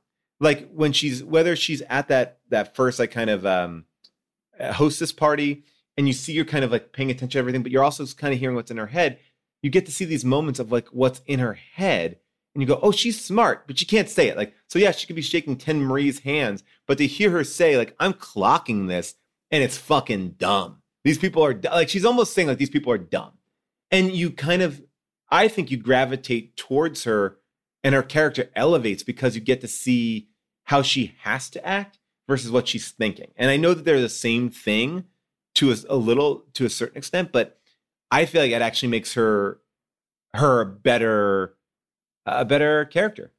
I mean, that's a decent argument for her. I can agree with that. And isn't it funny that one of her narrations is basically also the same thing as Intolerance, where she's like, look at all of these ugly women, they drive me nuts. And then the camera does exactly what D.W. Griffith does. It shows you all of these women that they believe are like ridiculous looking. Yes. But yeah, no, to your point. I mean, Lorraine said, yeah, she was very aware the whole time she was making this, that Scorsese, could easily cut her character out if she didn't make that work important. And she would pull some kind of diva stuff on the set. Like when you were in her bedroom, the costume and props team tried to give her fake gold jewelry. And she was like, I am not acting until I get real jewelry. And she made them run and get actual real gold jewelry to put it in her room so that she could be like, that's what my character owns. Like my character is a princess. And I need to stick up for the fact that she's a princess. But the reason why she did that too was because all the guys requested to have real guns.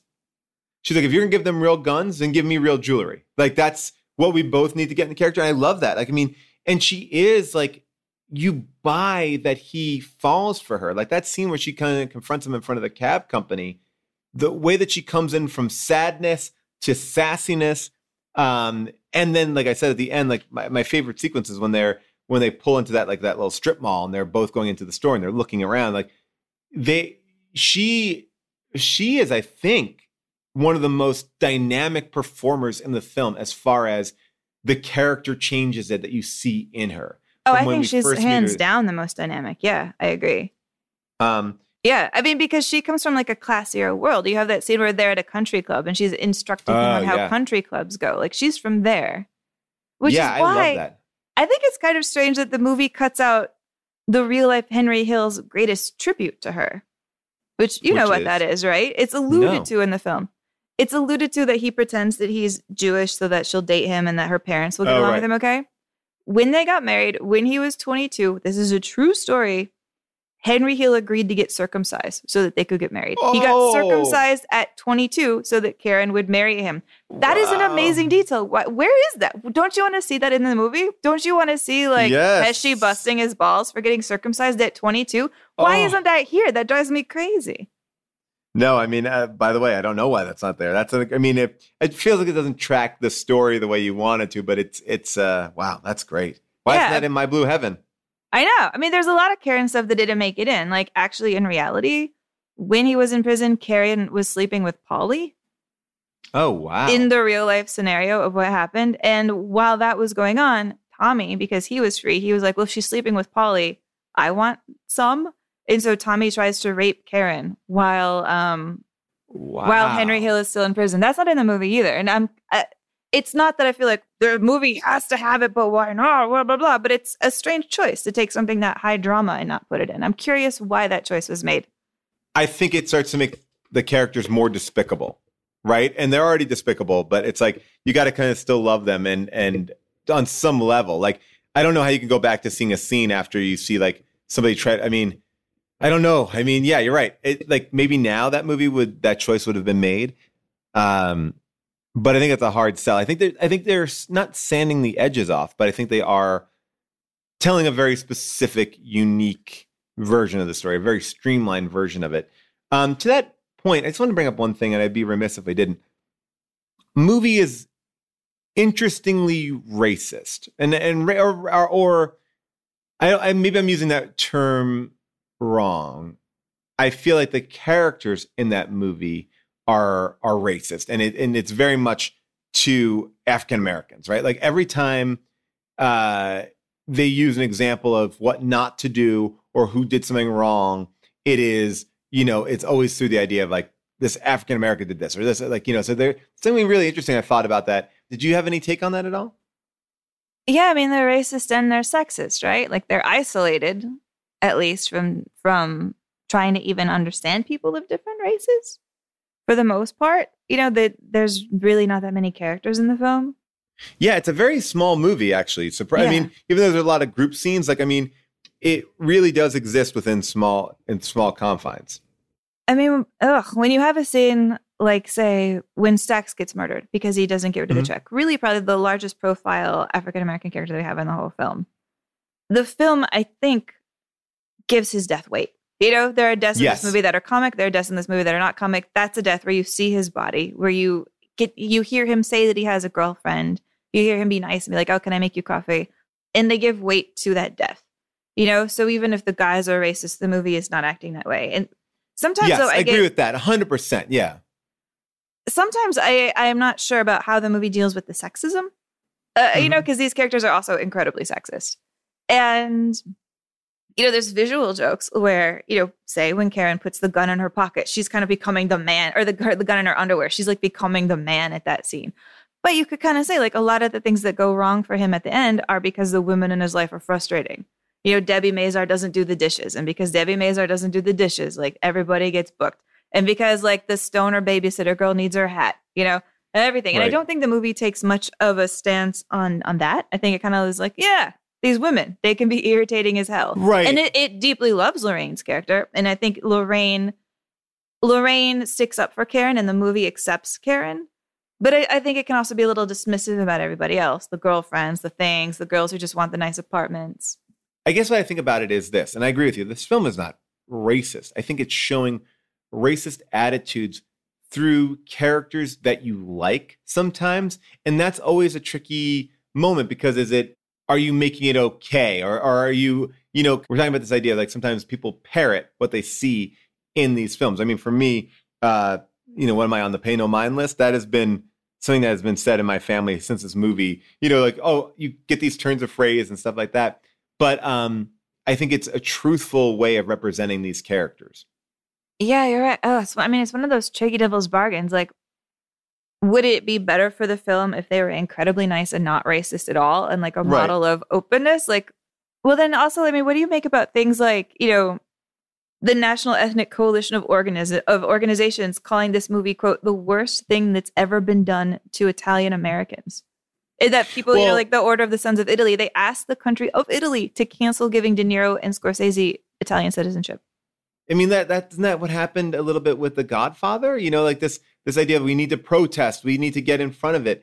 But in many respects, at the end result actually raises it up. Like, and that's what I'm talking about. Like this kind of idea of like, this is bad for us, but then the public accepts it in such a way that it becomes the new norm. And it's hard. It's hard to distinguish when you like bad people, because I think you are rooting for Henry Hill. I think you have to be rooting for him. Yes, he's bad, but he, to a certain degree. I don't think I'm rooting for him. Not because I like, I'm like, you're a bad man. I just don't. He is. You want him to get killed, or you want him to get away? I guess, like, do you want him to get away at the end? No. I think there's something really inhuman and Ken doll about Henry Hill to me. He's just kind of going through the motions of his own life and being such a narcissist that it's not like, I want brimstone on him. I want to see him go down in a hail of gunfire. I'm just like, anything can happen to you. You could get melted by a hot sun. Okay. Like, I can't cry a tear for Henry Hill, and I definitely don't root for him. Not the way that I would root for somebody like a Jimmy Cagney, like in a Jimmy Cagney gangster movie. I am Jimmy Cagney. Henry Hill, and to me, this is not a complaint about the movie. It's what makes it interesting to me. Henry Hill is not like that. Henry Hill is deep down broken. And I think that the way Ray Liotta plays him gets that. Well, to me, what I love about it is here's a guy who has been let down by his heroes, right? He is now being, he's from a very young age, he's done everything that everyone said. He's tried to play by the rules. He's respected his elders. He's done everything right. And this end is him realizing that they're letting him down. And I there's something so tragic about that. And you're like, well, he did everything right. Like, yes, he got involved in drugs, but they also weren't helping him. And it's like, there's something really sympathetic about this terrible character. And I think that Henry Hill, the real life person, not in the film, plays on that too. Like, I'm a goofy guy. I'm my blue heaven. Like, he's calling up radio stations. Like, I'm Kato Kalin. It's all right. Why are you being mean? Why am I a joke?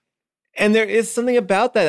I'm kind of just, I don't know if I totally have an opinion on it. I just think it's, there is something incredibly likable about this murderer. Like, he's a straight up murderer, but like, you don't feel it. I don't know. But I think when you get a real moment of reality in this movie, is one of the best performances in the entire film, is the head of the witness protection program. When they have that meeting, that scene is so good. And it's the first moment, in my opinion, where reality comes into the world of Goodfellas. Like, all of a sudden we're in their world, and then we pop out and we're in the real world. And this guy, it's Edward McDonald, playing himself. He is the guy. He's U.S. Attorney Edward McDonald, who put them into witness protection. And I think he plays that scene. That's the actual guy? The actual guy. And he plays that scene so fucking... I was watching that scene last night, and I was like, who is this actor? He's so good. Because it's like, he's playing comedy beats, and just watching him react to them. And I think that this movie does a lot of great moments like that. You said that, like, maybe Pledgey is too committed to Henry Hill, but I also say that it gives De Niro the idea on how to hold the ketchup, because his character would hold it between both hands and kind of rub it out like you would rub Play-Doh. And here's the guy who actually put Henry Hill, in witness protection. Like, he's putting a lot of truth around it, and these little flourishes that I think make this film. Like, I don't think it will ever be The Godfather, because I think The Godfather still is majestic, and it's a very Hollywood movie. This is a much more dirty film, in a good way. But it's there is something, like, I just love those little elements throughout the whole film. I mean, one of my other favorite things, I've been dying to talk to you about this, is the Maury Wiggs commercial. You know the whole story about that? Yeah, this is actually my favorite little flourish in the film. Okay, great. Well, then walk me into it, because then I'll just chime in on top of you. Okay. Well, first, maybe we should just play the Maury ad because it's unbelievable. Don't buy wigs that come off at the wrong time. Maury's wigs don't come off, even underwater.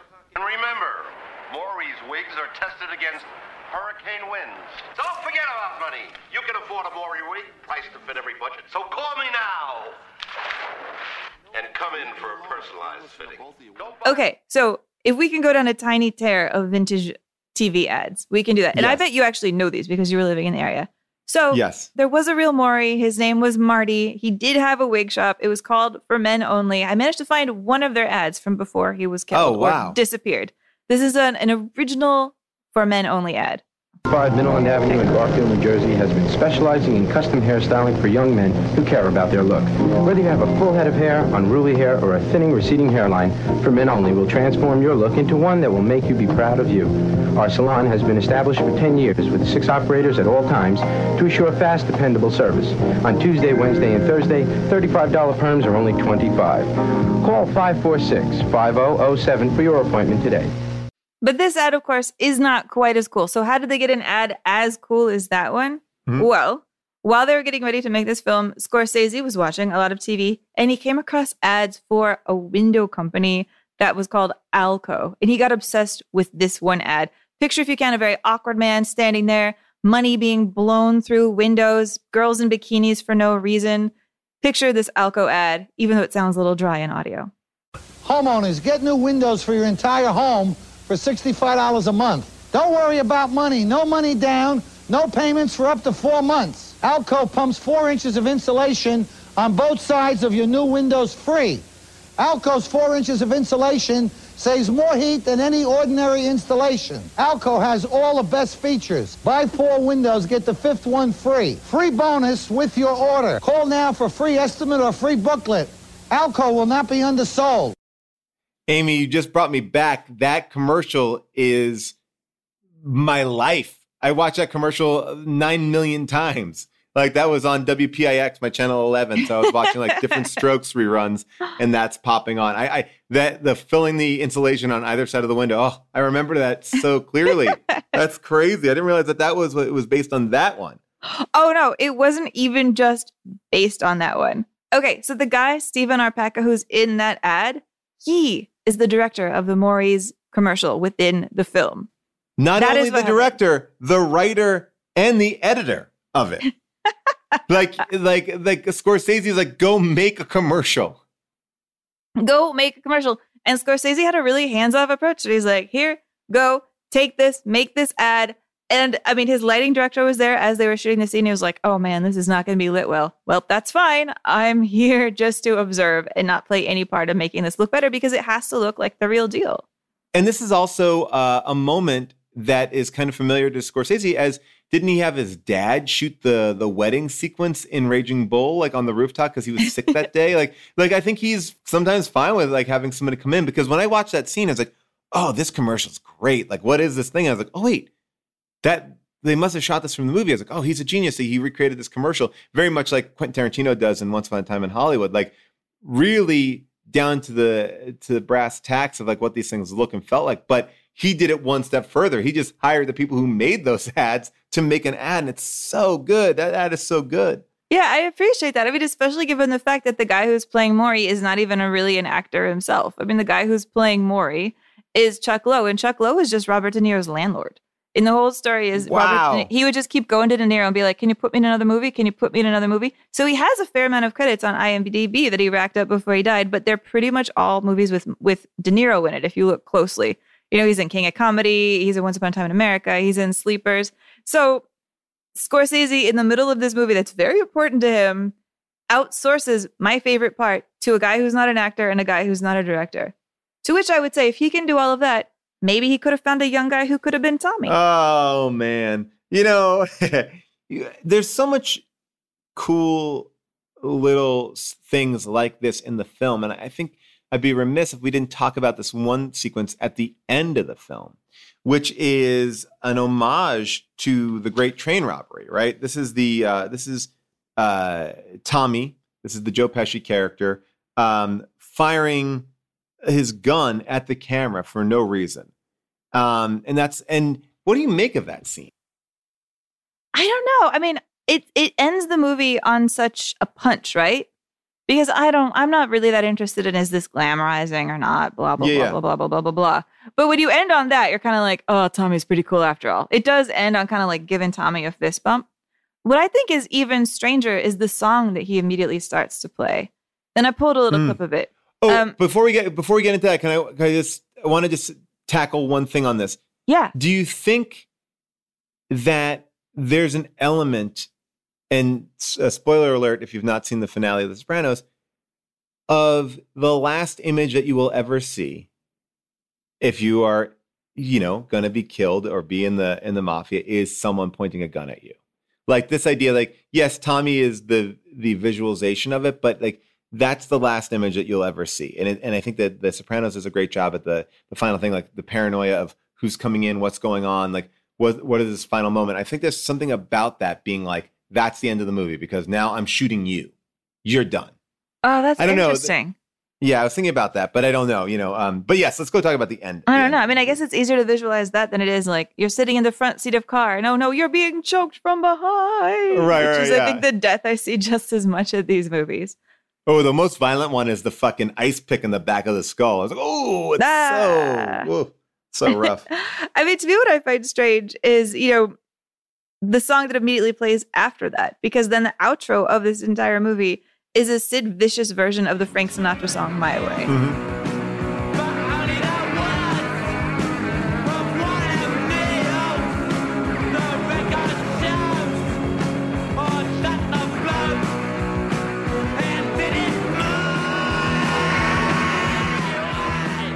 I think it's a weird choice, and I want to talk about it. Like, I can understand intellectually for Scorsese why he wanted to pick that, because he actually called this movie, like a punk rock attitude that he wanted to show. He's got these quick cuts. He's got this too much narration. He was like, you know what? I don't care if there's too much narration. Too many quick cuts, that's too bad. It is that kind of punk rock attitude we're trying to show. But I do think it's a weird choice. Because it's not his choice. That movie was, because it's like he wanted Sinatra to do My Way. Sinatra said, no, you can't have the rights to that song. Not in this movie. Okay, and then he was just forced into this song? No, he makes a choice. And he plays this song. He's not, nobody just slaps this song on without it being okay. But I think, like, if you go, there is an element of what he wanted from that song. Like, whatever that song is saying, which I think it does. It's a very interesting song, and especially for these characters, right? It's like these characters are the embodiment of that song. And so I think he has it in his head. That's what I want. And when he can't get Sinatra, he's like, fuck it, I'll get the Sid Vicious one. And yeah, you can kind of go, well, it works kind of for the movie. But if his original intention, because we know that like he's seeing Layla, he's seeing the creams, like he's seeing all these moments through song that he can't get away from. He's like, fuck, I know I want to end on this. And he ends on that. And I agree with you. It's a little bit weird. It took me out. I was like, oh. But I think what he's trying to convey with it overtook if it worked or not. Because I don't think it does work, is the thing. I mean, yes, like chronologically it works out. Henry Hill's put in prison around the time that song comes out. It fits timestamp-wise, but you can't tell me for a second that this Henry Hill we've spent time with at all would listen to the Sex Pistols or punk rock. His wife is watching Al Jolson. Like, there's nothing in this moment that Henry Hill would relate to. Henry Hill wouldn't be. But if he's a young 20-year-old like you would imagine, then this would be right up his alley, Amy. But he's not in this film. He's not in the logic of this film. He's not. Like, Henry Hill is a guy who would beat up the Sex Pistols or be like, we got to whack those guys. They don't look like manly men. They shouldn't be around here dressing like that. They can't wear a suit. What's their problem? He has no relationship to the Sex Pistols, to Sid Vicious. So it is a weird choice. It's like, yeah, my movie's got this energy, but the movie doesn't really have this energy. Look, I'm not going to die on this one. I think that the intent of the song is right. It's memorable, but I don't know if I quite loved it, if that makes sense. Well, it's interesting that Sinatra wouldn't let him use that. I thought that was really interesting too. Like at this point, like Sinatra would be like, no, you can't use my music. Well, then let's go to the hill that you will probably die on and that I will probably get executed on, which I'm nervous about getting to, that I think the last 30 minutes of this movie are technically well executed and absolutely some thrown in Hail Mary pass that does not fit anything about the character of Henry Hill, and it drives me insane. What? What do you mean? Go, tell me. I want to hear it. Okay. First, I just want to play 2 little clips. This is just Henry Hill setting up his day. Everything he's got to do in this quick. Okay. I was going to be busy all day. I had to drop off some guns at Jimmy's to match some silencers he had gotten. I had to pick up my brother at the hospital and drive him back to the house for dinner that night. And then I had to pick up some new Pittsburgh stuff for Lois to fly down to some customers I had near Atlanta.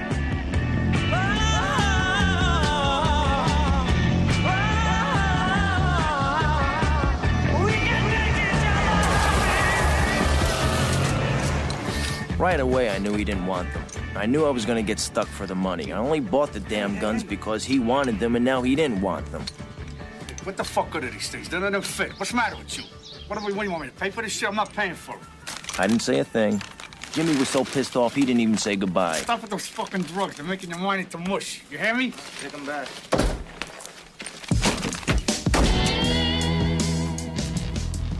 So what do we know about his day? We know he's got to run around. We know he's got to get drugs. We know this. But he's also got to do 2 things that get wedged into this scene and make it really high stakes and dramatically and emotionally important, which is he has to pick up his brother and bring his brother to his house for the day.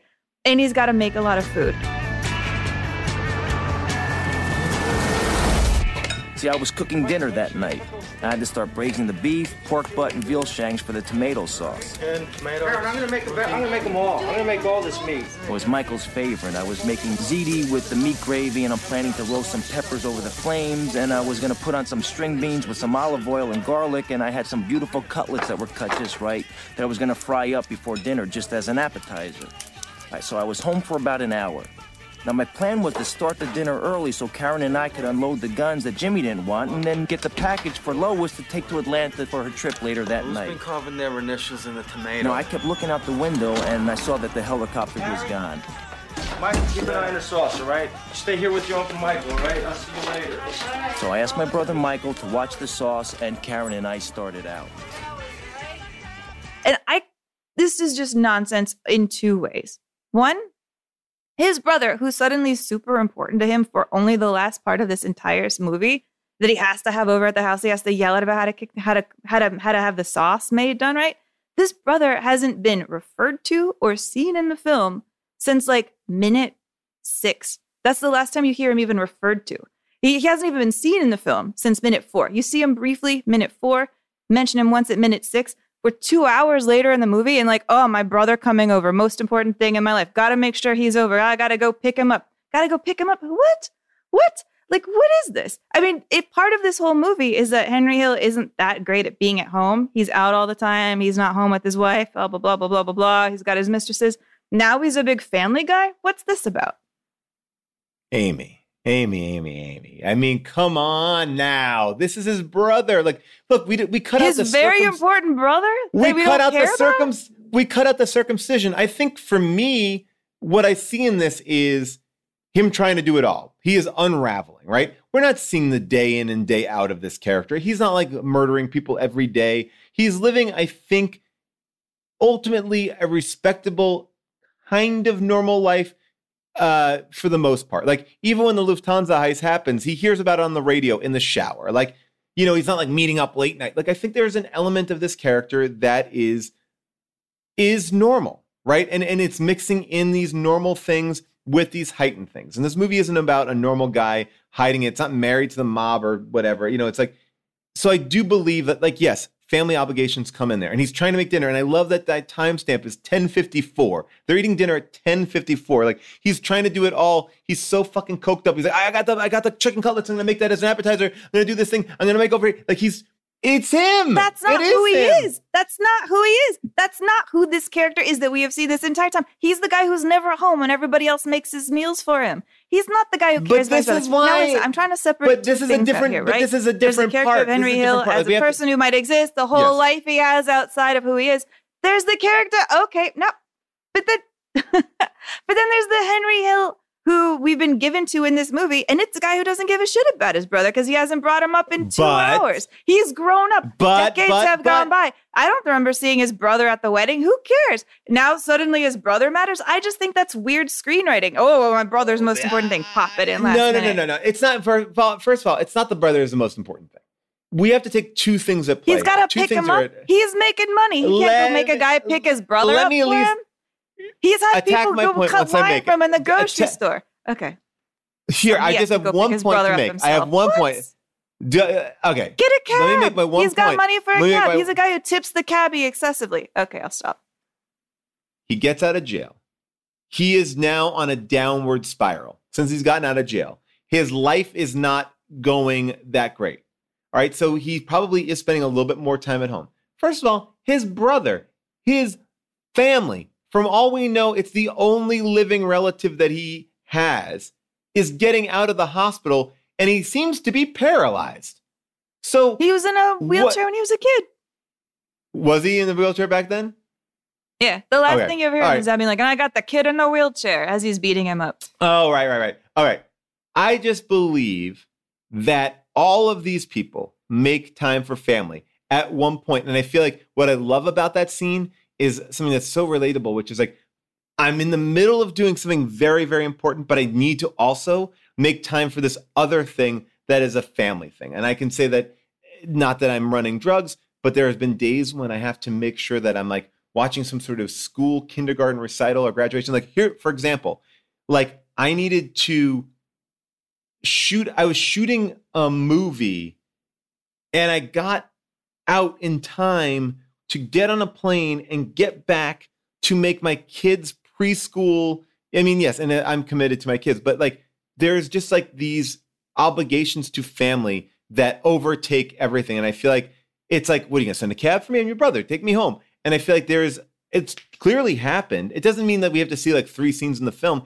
You know, we see him at home multiple times. Like he has an okay relationship with Lorraine Bracco. Like, you know, they, you know, it's like but that's not the movie. Like the movie is, the only reason why that's important is because that happens at the end of the movie. It's real. And it's like, oh, my last day of being a gangster, this is all the shit that went down. That all of a sudden becomes important. Wherein throughout the whole movie, his relationship with the brother isn't important. It has nothing to do with the story of the movie. It only comes in play on the last day. Like, do we care about the fucking lucky hat? No. It's just important in that last moment. So that's why I think, like, I can forgive that he's not in it since minute 4 because it doesn't make a difference. It's only about, it's not like, oh, all of a sudden in the last act, he's like, me and my brother hang out all the time. Like, no. It's on the last day. He happened to agree to pick up his brother and he's doing this thing, trying to keep a normalcy in the family. That's why I believe it's important. If this was the Paul Scheer story, absolutely.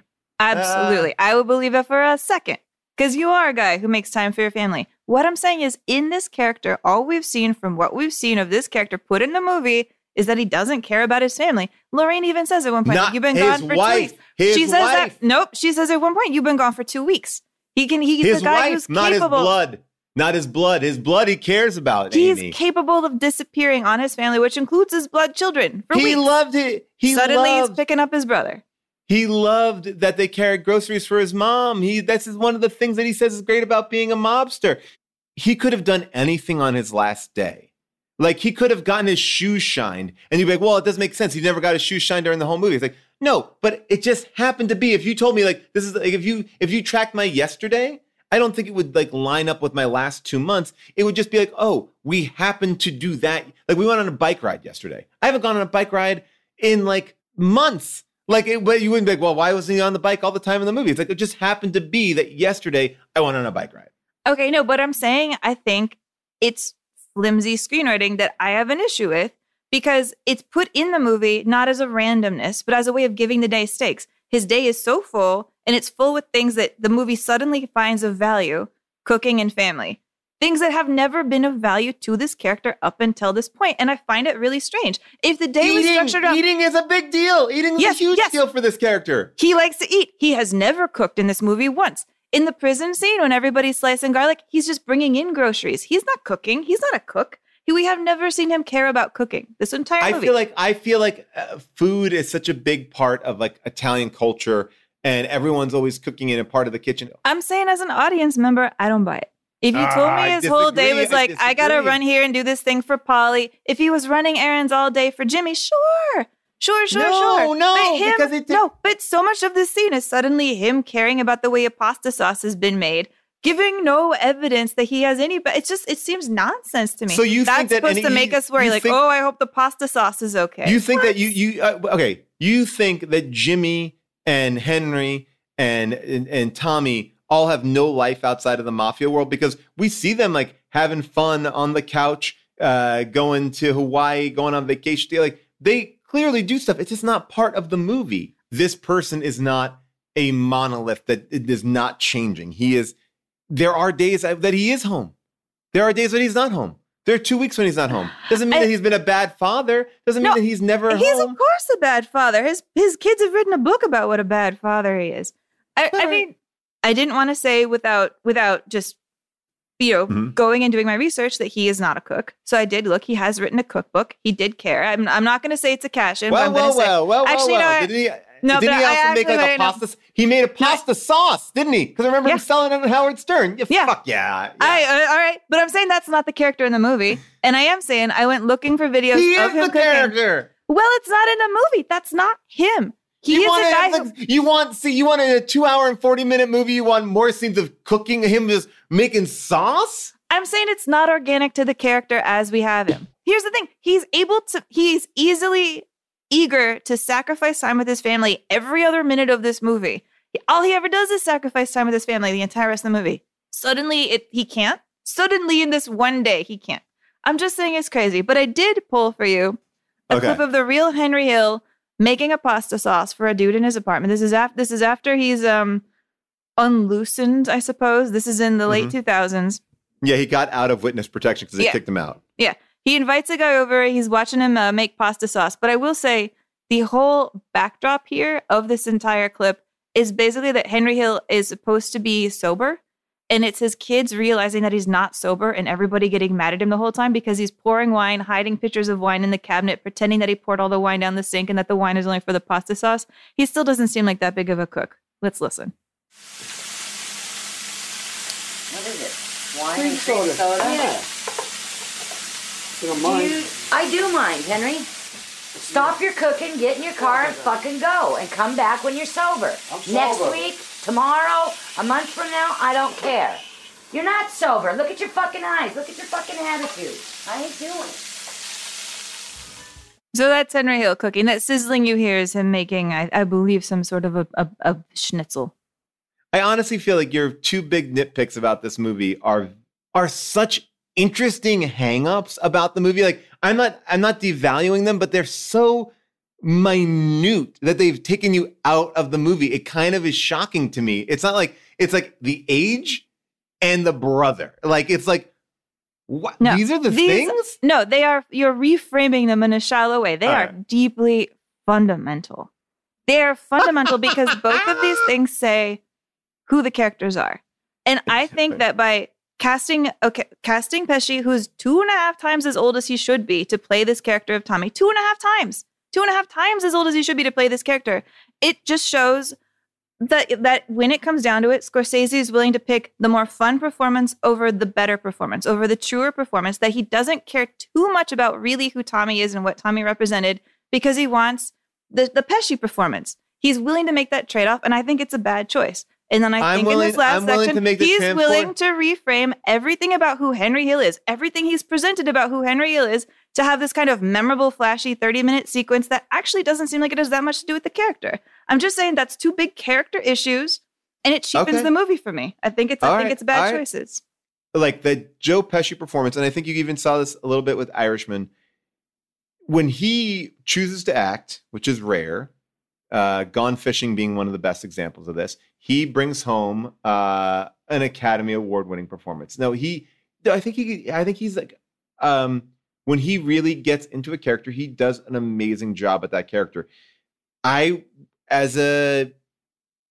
somebody who's directed, as someone who's acted, I think sometimes you have to say like, fuck how I view this character or how this character is. I want the best version of this character. I want the best, obviously De Niro's like a shoo-in, but Pesci maybe not a shoo-in. because he gave De Niro both choices, and there's a lot of people that were up for this part. I'll read you some of these names, which are actually pretty interesting.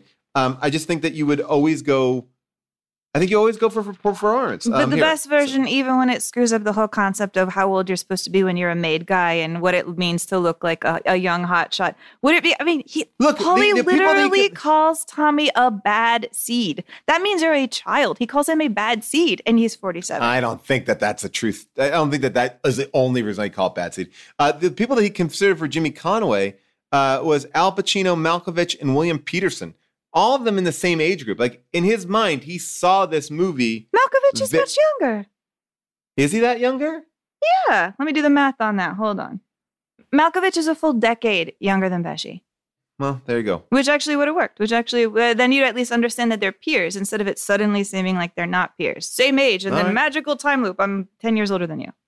All right. Well, Amy, we're never going to fully agree on this, but I do value you and your opinions on this movie. And like I said, when I heard you on the canon a long time ago, 5 years ago, you definitely opened my eyes to things in this movie that are worthy of discussion. Like, I think that everything that you've brought up is worthy to be noted. I think, though, that the greater good of what those issues are outweighs them, in my opinion. And I'm saying it is absolutely okay to love this movie. Absolutely okay. Love this movie. I love Don't Tell Mom the Babysitter's Dead. Love that movie. Love that movie. I'm not saying that movie should be on the AFI Top 100 list. I'm not saying a movie with this many strange script choices should be on the AFI Top 100 list. And I think the fact that it's in the 90s gives me hope that it will go down. So you're saying it should be off the list? I just think it should be 100% be off the list. Not just because I think it has a lot of structural flaws, but because also this is the fourth mobster movie. Here's the thing. This is the fourth mobster movie we got on the list. And I'm kind of like, who cares? Name yes, sure. We've got Godfather 1, Godfather 2, and On the Waterfront. And then a touch of it in Some Like It Hot, but I don't really count that. And I'm just saying, like, sure, I could even understand the argument that Goodfellas is more true to the experience of what it's like to be an Italian-American in a mafia family than The Godfather is. But I still don't care. Because I don't understand why mafia stories have to take up this much cultural landscape in our life. 4 movies about what it's like to be in the mob on this list. We don't have a single movie about, like, astronauts. Single movie about astronauts. I'd give up any of these movies for an astronaut movie. Well, because you know, astronauts, definitely, there's as many astronauts as there are people in the mafia. I'm saying it's more relevant to my life. Listen, yes, you're from New York. I'm from Texas. Mafia doesn't mean anything to me. Okay, sure, mafia. I think we need to let the mafia And by the go. way, are you saying that 2001 is not an astronaut movie? Oh, good point. All right, I'll take that. Cool. I'm going to say that Josh brought that to my attention. I don't want to take full credit for that. All right, we got an astronaut movie. Excellent. Good. We still have too many mafia movies. Fuck them. There's more Americans in this country than mafia people. Well, how about this, Amy? I would say this. I would replace Godfather 2 with this. I do believe it belongs on the list. I think that this movie captures a very definitive view of the mafia. I think that, like, if you go On the Waterfront, Godfather, and this, those are 3 very different films, 3 very different views of how it presents itself and how people can get sucked in and how it can affect them. I think each one is worthy. I think On the Waterfront is a beautifully done film. I think Godfather 1 is really perfection. I think Godfather 2 and this talk to each other a little bit to a certain extent, you know. And Godfather 2 almost talks a little bit to On the Waterfront too, to a certain extent. You know, we'll see. But I would pick this. If you could only have 3, that would be my 3. I would go Godfather, On the Waterfront, and this. I think I also believe this is one of the best Scorsese's on the list. I just do. I think it is an encapsulation of everything that he does incredibly well. I love Taxi Driver. I think Taxi Driver is a really amazing film, and I think that this movie is kind of him at the height of his power. So I think this is, you know, he didn't want to make one, but he did make one, and he kind of made his best version of one, and then he finally made another one too. But I think there's something really unique about this movie. The alchemy of this movie is very, very special. I'm saying I could cut all the gangster movies from this list, but The Godfather and On the Waterfront, and I would still sleep really well at night. Apple Card is the perfect cashback rewards credit card. You earn up to 3% daily cash on every purchase, every day. That's 3% on your favorite products at Apple, 2% on all other Apple Card with Apple Pay purchases, and 1% on anything you buy with your titanium Apple Card or virtual card number. Visit apple.co/card calculator to see how much you can earn. Apple Card issued by Goldman Sachs Bank USA, Salt Lake City branch. Subject to credit approval. Terms apply.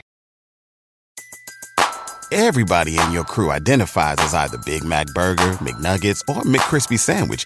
But you're the Filet-O-Fish Sandwich all day. That crispy fish, that savory tartar sauce, that melty cheese, that pillowy bun. Yeah, you get it. Every time. And if you love the Filet-O-Fish, right now you can catch 2 of the classics you love for just $6. Limited time only. Price and participation may vary. Cannot be combined with any other offer. Single item at regular price. Ba-da-ba-ba-ba. Let's talk about cooking a little bit more. We've kind of alluded to it a few times about how cooking in this film is an undercurrent. And now clearly you don't believe it's an undercurrent with Henry Hill, but there is an amazing chef that we are bringing on today to talk a little bit about the history of pasta and making a simple sauce, and a sauce that you can actually make here in quarantine. He has a brand new show on Quibi called The Shape of Pasta. Please welcome Chef Evan Funke. So Evan, I love your Quibi series that you have going on right now. And are you a custodian of Italian tradition and as the website says, a master of old world techniques of handmade pasta? I feel like you have an insight that we may not know, I think, about this food that I think so many of us eat all the time, but we don't really think about because it's sort of like it's a staple of our diet in many ways. Yeah, pasta is very much woven into the fabric of America. Since the great immigration from mostly southern Italy at the turn of the century, pasta has been a mainstay, a cornerstone of American cuisine. I would never call myself a master of anything. I am a student of pasta, of its history, of its anthropology. I've kind of offered myself for the past decade plus as kind of like this godson of pasta to these pasta makers throughout the peninsula of Italy. And they're all women, and they all have extraordinary family histories. And typically, these women have been making a single shape since they were like 6 years old. So they are absolute masters of this singular shape. Pasta will be my masterpiece for my life. It'll be my legacy that I leave behind. I love this. And you had a documentary which was just funky, right? Which was in 2018. When I saw that, like the idea that, when you see like Jiro dreams of sushi, like that seems like this art, and we forget this art of pasta because it is, I think, accessible to us, or it seems simple. But this idea that people have been working on this since they were children, they are rarely masters of their domain. And I guess maybe my question is there ever a bad pasta? Is there bad pasta? Yeah. There's not bad pasta, just bad execution, one of the most beautiful things that I found, doing this is that any pasta shape that you can find in the grocery store, whether it's dried or fresh, has an ancestral shape that was at one time made by hand by a woman to feed their family. And the plethora of shapes were really born out of a necessity to feed one's family from very meager means, flour and water. And I mean, what would you do if you were put in that position? Okay, we have to eat flour and water again. What would you do to keep things fresh and creative? You would find new ways to guys that you're eating the same shit every day. So that's where all of these thousands and thousands of shapes are really born out of that forced ingenuity and the necessity to feed your family. And it's so diverse because of all the, Italy was not unified until the late 1800s. And you have these very small city-states that are spread out from all over the place. And they all have their very, very deeply rooted culinary traditions that are still alive and well today. I mean, that idea of being limited, of being stuck, it has kind of a nice parallel to what we see here in Goodfellas, which is the men in prison right? Having to figure out how to make a delicious meal while they're stuck in there, which I feel, at least for myself, I can relate to now, like even more. I'm stuck inside. How can I cook? What can I eat? What can I do to make my meals more interesting? And I was wondering if you wouldn't mind just kind of juicing up my brain a little bit, like sharing a recipe for making a really good tomato sauce. Honestly, simplicity is your starting point. If you can find a good can of San Marzano tomatoes, I love Di Napoli tomatoes. My chef friend Chris Bianco is a partner in that. It's exceptional. They're grown in California. Alta Cucina is also grown in California. It's what I use at Felix. Any kind of canned or imported plum tomatoes are perfectly fine. So find that, something with low acidity. Get some garlic. You can find garlic anywhere. Please don't use garlic powder. It's an absolute blasphemy. Is there any advantage to slicing the garlic thin with a razor blade? Okay, so in my opinion, Italians love garlic, but they also like the ability to take garlic out of a dish so that it's not too strong. That's not to say that I haven't found very garlic heavy things in Italy, but the use of garlic and onions, the prominence of that is really American Italian cooking. And if you go back to the turn of the century when there was a great migration here, there weren't Italian products in the United States in the 1900s to the 1920s. So they basically did what they have done for thousands and thousands of years, and they were very creative. They had to provide for their families, so they used what was around them. Italians are very specific that way, where they cook specifically with what's around them and what's in season. So when they came to America, there wasn't, dried pasta. But there was flour. So they were forced back into this kind of cottage industry of making pasta and making sauces from what was around them. And there's actually a funny little scene in Goodfellas where De Niro's adding ketchup to his spaghetti when after they whack out that guy and he's in the trunk and they go to Scorsese's mom's house. He's putting ketchup on his spaghetti.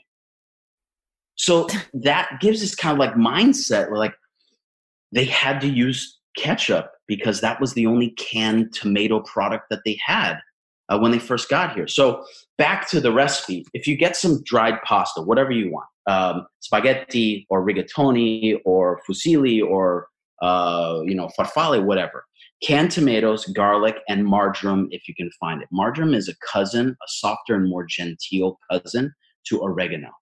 Oregano is very strong, very kind of musky, but marjoram has this beautiful kind of softness and it's much more genteel. And olive oil, and that's it. So if you start in like a medium sauce pot on medium heat, add some olive oil until it starts to kind of shimmer. We call it applause. You're going to smash the garlic once you've peeled it, put it into the olive oil and fry it until you start to see a little bit of color.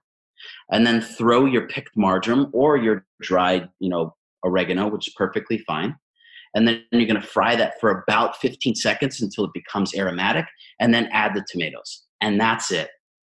Literally bring it up to temperature and then let it simmer. You can mash it up with a wooden spoon or like a potato masher or something like that. Add a little bit of salt, and that is it. How long would you let it simmer? Because I feel like I hear really polarized opinions on this.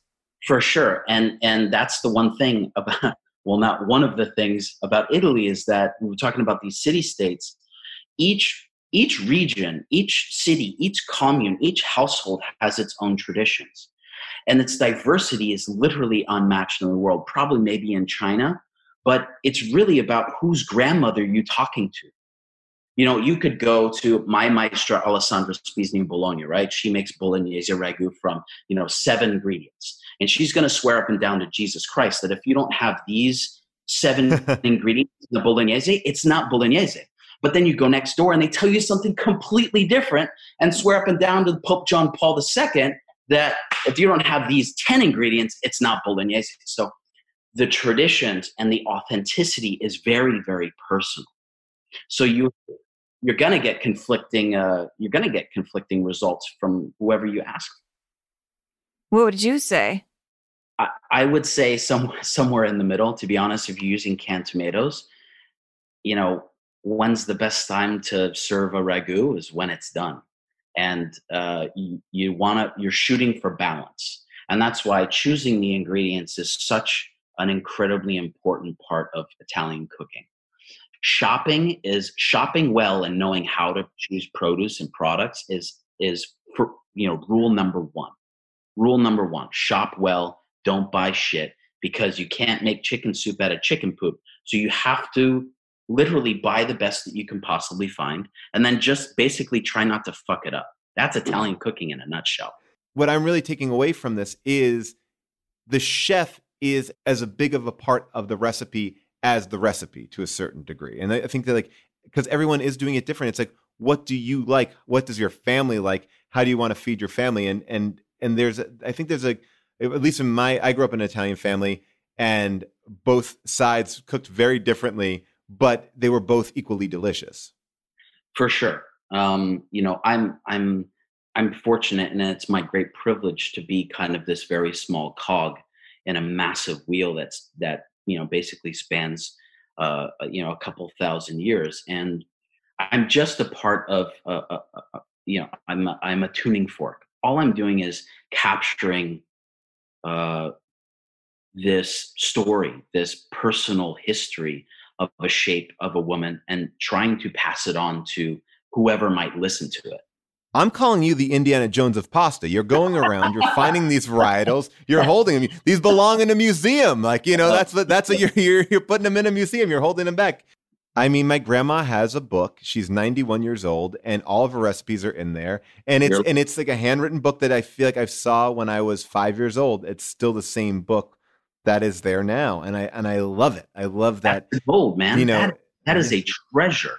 Well, it's like that when she makes something. I remember bringing my wife over there for the first time, and she made us like a pasta and clam sauce and linguine and clam sauce, and it was just unreal. But I also have a flavor for what I grew up with, which is also a part of it too. It's a very unique sensation. Absolutely. Authenticity and tradition is cumulative, and it's very, very personal. So what is authentic to you could not be, it's probably not authentic to somebody else, but it's your tradition. And I'm imploring people to create their own traditions, as long as they understand the backstory. And if you're in LA, when our restaurants are opening again, you must check out Felix in Venice. Now, do you want to say anything about, and not to put you on the spot, but do you want to talk a little bit about the restaurant industry right now? Is there anything that we can be doing, because you are the core, this is small business for, so many places like this. We saw Trump met with Papa John's and McDonald's to talk about the restaurant business, but that's not representative of most of the restaurants that are in our communities. He's barking up the wrong tree there. Those aren't the guys that need the bailout. Those are huge conglomerates, corporations. The one thing I will say is that chefs on the whole are extremely adaptable individuals, and they're also extremely creative. So if there was ever a set of people that could assess, adapt, and attack the situation, it would be chefs and restaurant owners and restaurant workers. So I have a great amount of hope for the restaurant industry. It's extraordinarily difficult to make any kind of long-term decisions right now, because everything's so fluid. It's changing day to day. It's stabilizing a little bit, but still, I think that's just because we're getting used to what's going on. Right. But there, it's never going to be the same. Number one. Number two, we will have to adapt, and that's what we've always done. This insane duality of being a chef and owning a restaurant is that you have to be 100% unwavering of your standards and protocols, but be adaptable at any given moment to any situation that presents itself. So we've been doing this as an industry for a couple hundred years, and this is just a new hurdle to overcome. This is a new issue to problem solve, and I think that's what we're doing for the most part. We obviously struggle with our responsibilities, just like everybody, but we've been hit extraordinarily hard. But I have great hope for the industry. That makes me very happy. I'm glad to hear that, Evan. Yeah. It's so nice talking to you. Remember, The Shape of Pasta right now on Quibi. Episodes are 10 minutes or less, and you get to travel to all these beautiful places in Italy, talk to these amazing women, learn about all these different pasta varietals. Quibi is now totally for free for a 90-day trial. So whenever you start it, it'll be free for you for 90 days. And I watched a show on the recommendation of a friend and just kind of fell in love with it. It really, it is soothing. It is very soothing. You're soothing. The camera movement is soothing, and it just makes you want to cook and eat. And it really is the best. So thank you so much for spending some time with us. Thank you so much. And I hope everybody has a good time today, wherever you are sheltering at home. And pasta cures a lot. So eat pasta. I love it. Be well. Thanks, Evan. Thank you so much, guys. Thank you, Evan. That was amazing. And now all I want to do is eat pasta. And by the way, I know I talked about it on the thing, but his show is fantastic. Get Quibi. It's free right now. Do it. Well, if you still want to eat pasta, you're still not eating it at Henry Hill's house. And now, obviously, you have opinions about this. I imagine you enjoyed trying to find negative reviews about Goodfellas. Yeah, I was a little disheartened that I couldn't find more, but I did find one. Okay. The review that I found comes from Variety magazine. They called it simultaneously fascinating and repellent. Goodfellas is Martin Scorsese's colorful but dramatically unsatisfying look at mafia life in 1955 to 1980 New York City. Commercial prospects for the overlong release appear relatively modest. Scorsese's intent here is to show how a life of brutal crime could look compelling to an Irish-American kid whose sordid upbringing hasn't prepared him for anything better, but it's undercut by the off-putting, opaque characterization of Ray Liotta. Sympathy is not the issue here, empathy is. The second half, however, doesn't develop the dramatic conflicts between the character and the milieu that are hinted at earlier. The effect is simply to keep piling on and intensifying Liotta's horrific and ultimately numbing descent into depravity. Sorvino, he talks about Sorvino here a bit here. He says, Sorvino's scruples recall those of Marlon Brando in The Godfather, but since Goodfellas doesn't share the Godfather film's examination of the mafia's evolution in reaction to social justice, the conflict has no weight, and Scorsese misguidedly abandons his focus on the mob community to tell the unrewarding story of a lone wolf. The film's style in the second half, it turns into a frenetic, feverish mimicry of the wasted-looking Liotta's coked-up mental state. All right. Well, there you go. You guys should have a dinner together. You have a very nice time. We will. And you know what? I won't even pretend that I care that much about how my garlic is sliced. Amy, is there a Simpsons? There is. The Simpsons that I pulled is from an episode called The Haw-Hawed Couple. This is where Bart decides to befriend Nelson, the school bully, and he realizes how life opens up. This is a bit of a longer clip if you want to watch it in full. I just pulled the bit that's talking, because what they're going to do here is Nelson's going to give him a tour of the school, and they're going to duplicate the Copacabana entrance. But they stopped talking fairly soon on, so I just cut the clip. Ever wish you weren't a bully? Sometimes. But it's not up to me. It's who I am. I mean, a shark can't stop swimming or it'll blow up. Man, I never knew you were so deep. Here, this is for you. A Nelson vest! The sleeves were torn off by wild dogs. From then on, my life changed. All of a sudden, I was a somebody in a school full of nobodies. I could go anywhere, do anything. For us, to live any other way was nuts. And then they tour through the whole cafeteria. You see Crabapple smoking in the back. You see guys smuggling in answer keys, and then they whirl through the cafeteria. And then they get a table right at front. It's beautiful. I love that. That's so great.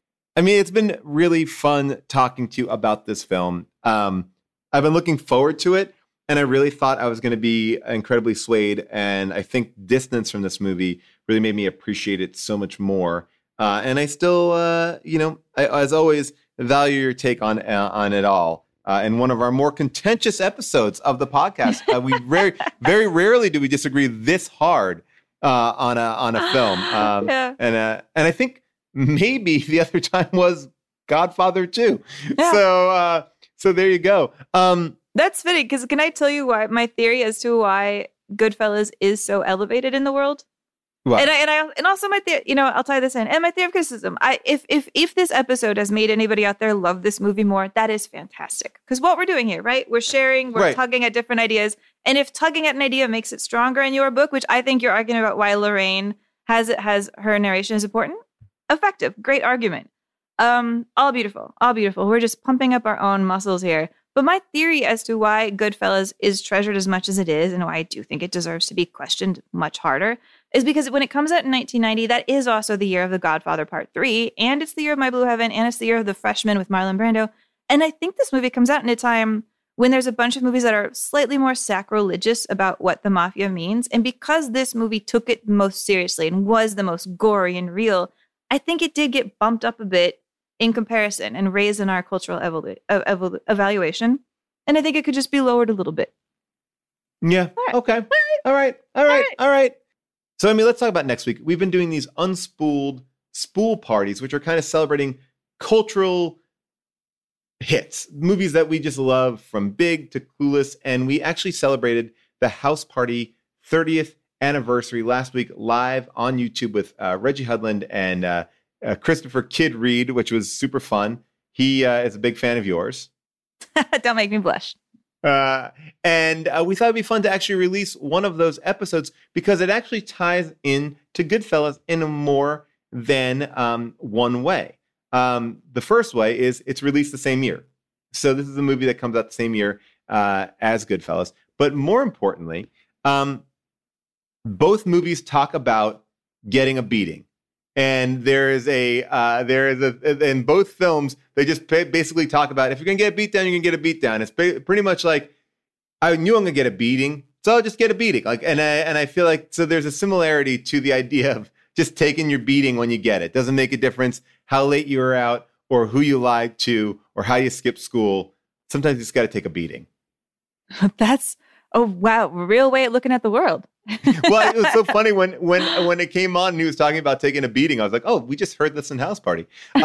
So next week we'll be airing that here on the podcast, but we'll be also doing a live unspooled spool party next week for the film Clue. It will be a real murder mystery unspooled live on YouTube, and that will be 8:30 p.m. Eastern Standard Time, 5:30 p.m. Pacific Time, live on YouTube on the Earwolf channel. So definitely check out Unspooled, Unspooled, talking about Clue, and maybe, just maybe, there will be a murder. I hope it's not me. I hope nobody kills me now. Me neither. I mean, what would I do?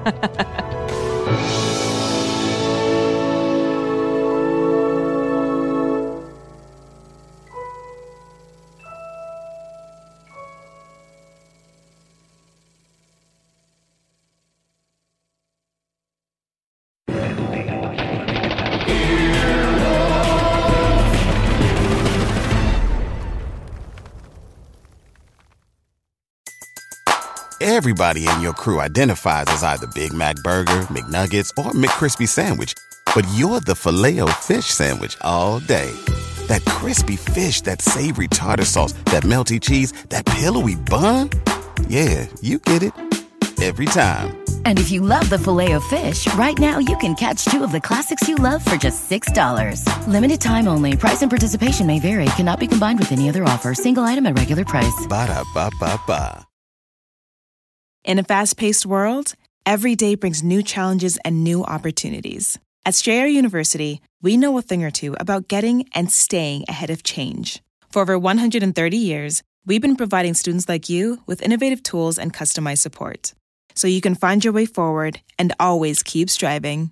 Visit strayer.edu to learn more. Strayer University is certified to operate in Virginia by Chev and has many campuses, including at 2121 15th Street North in Arlington, Virginia.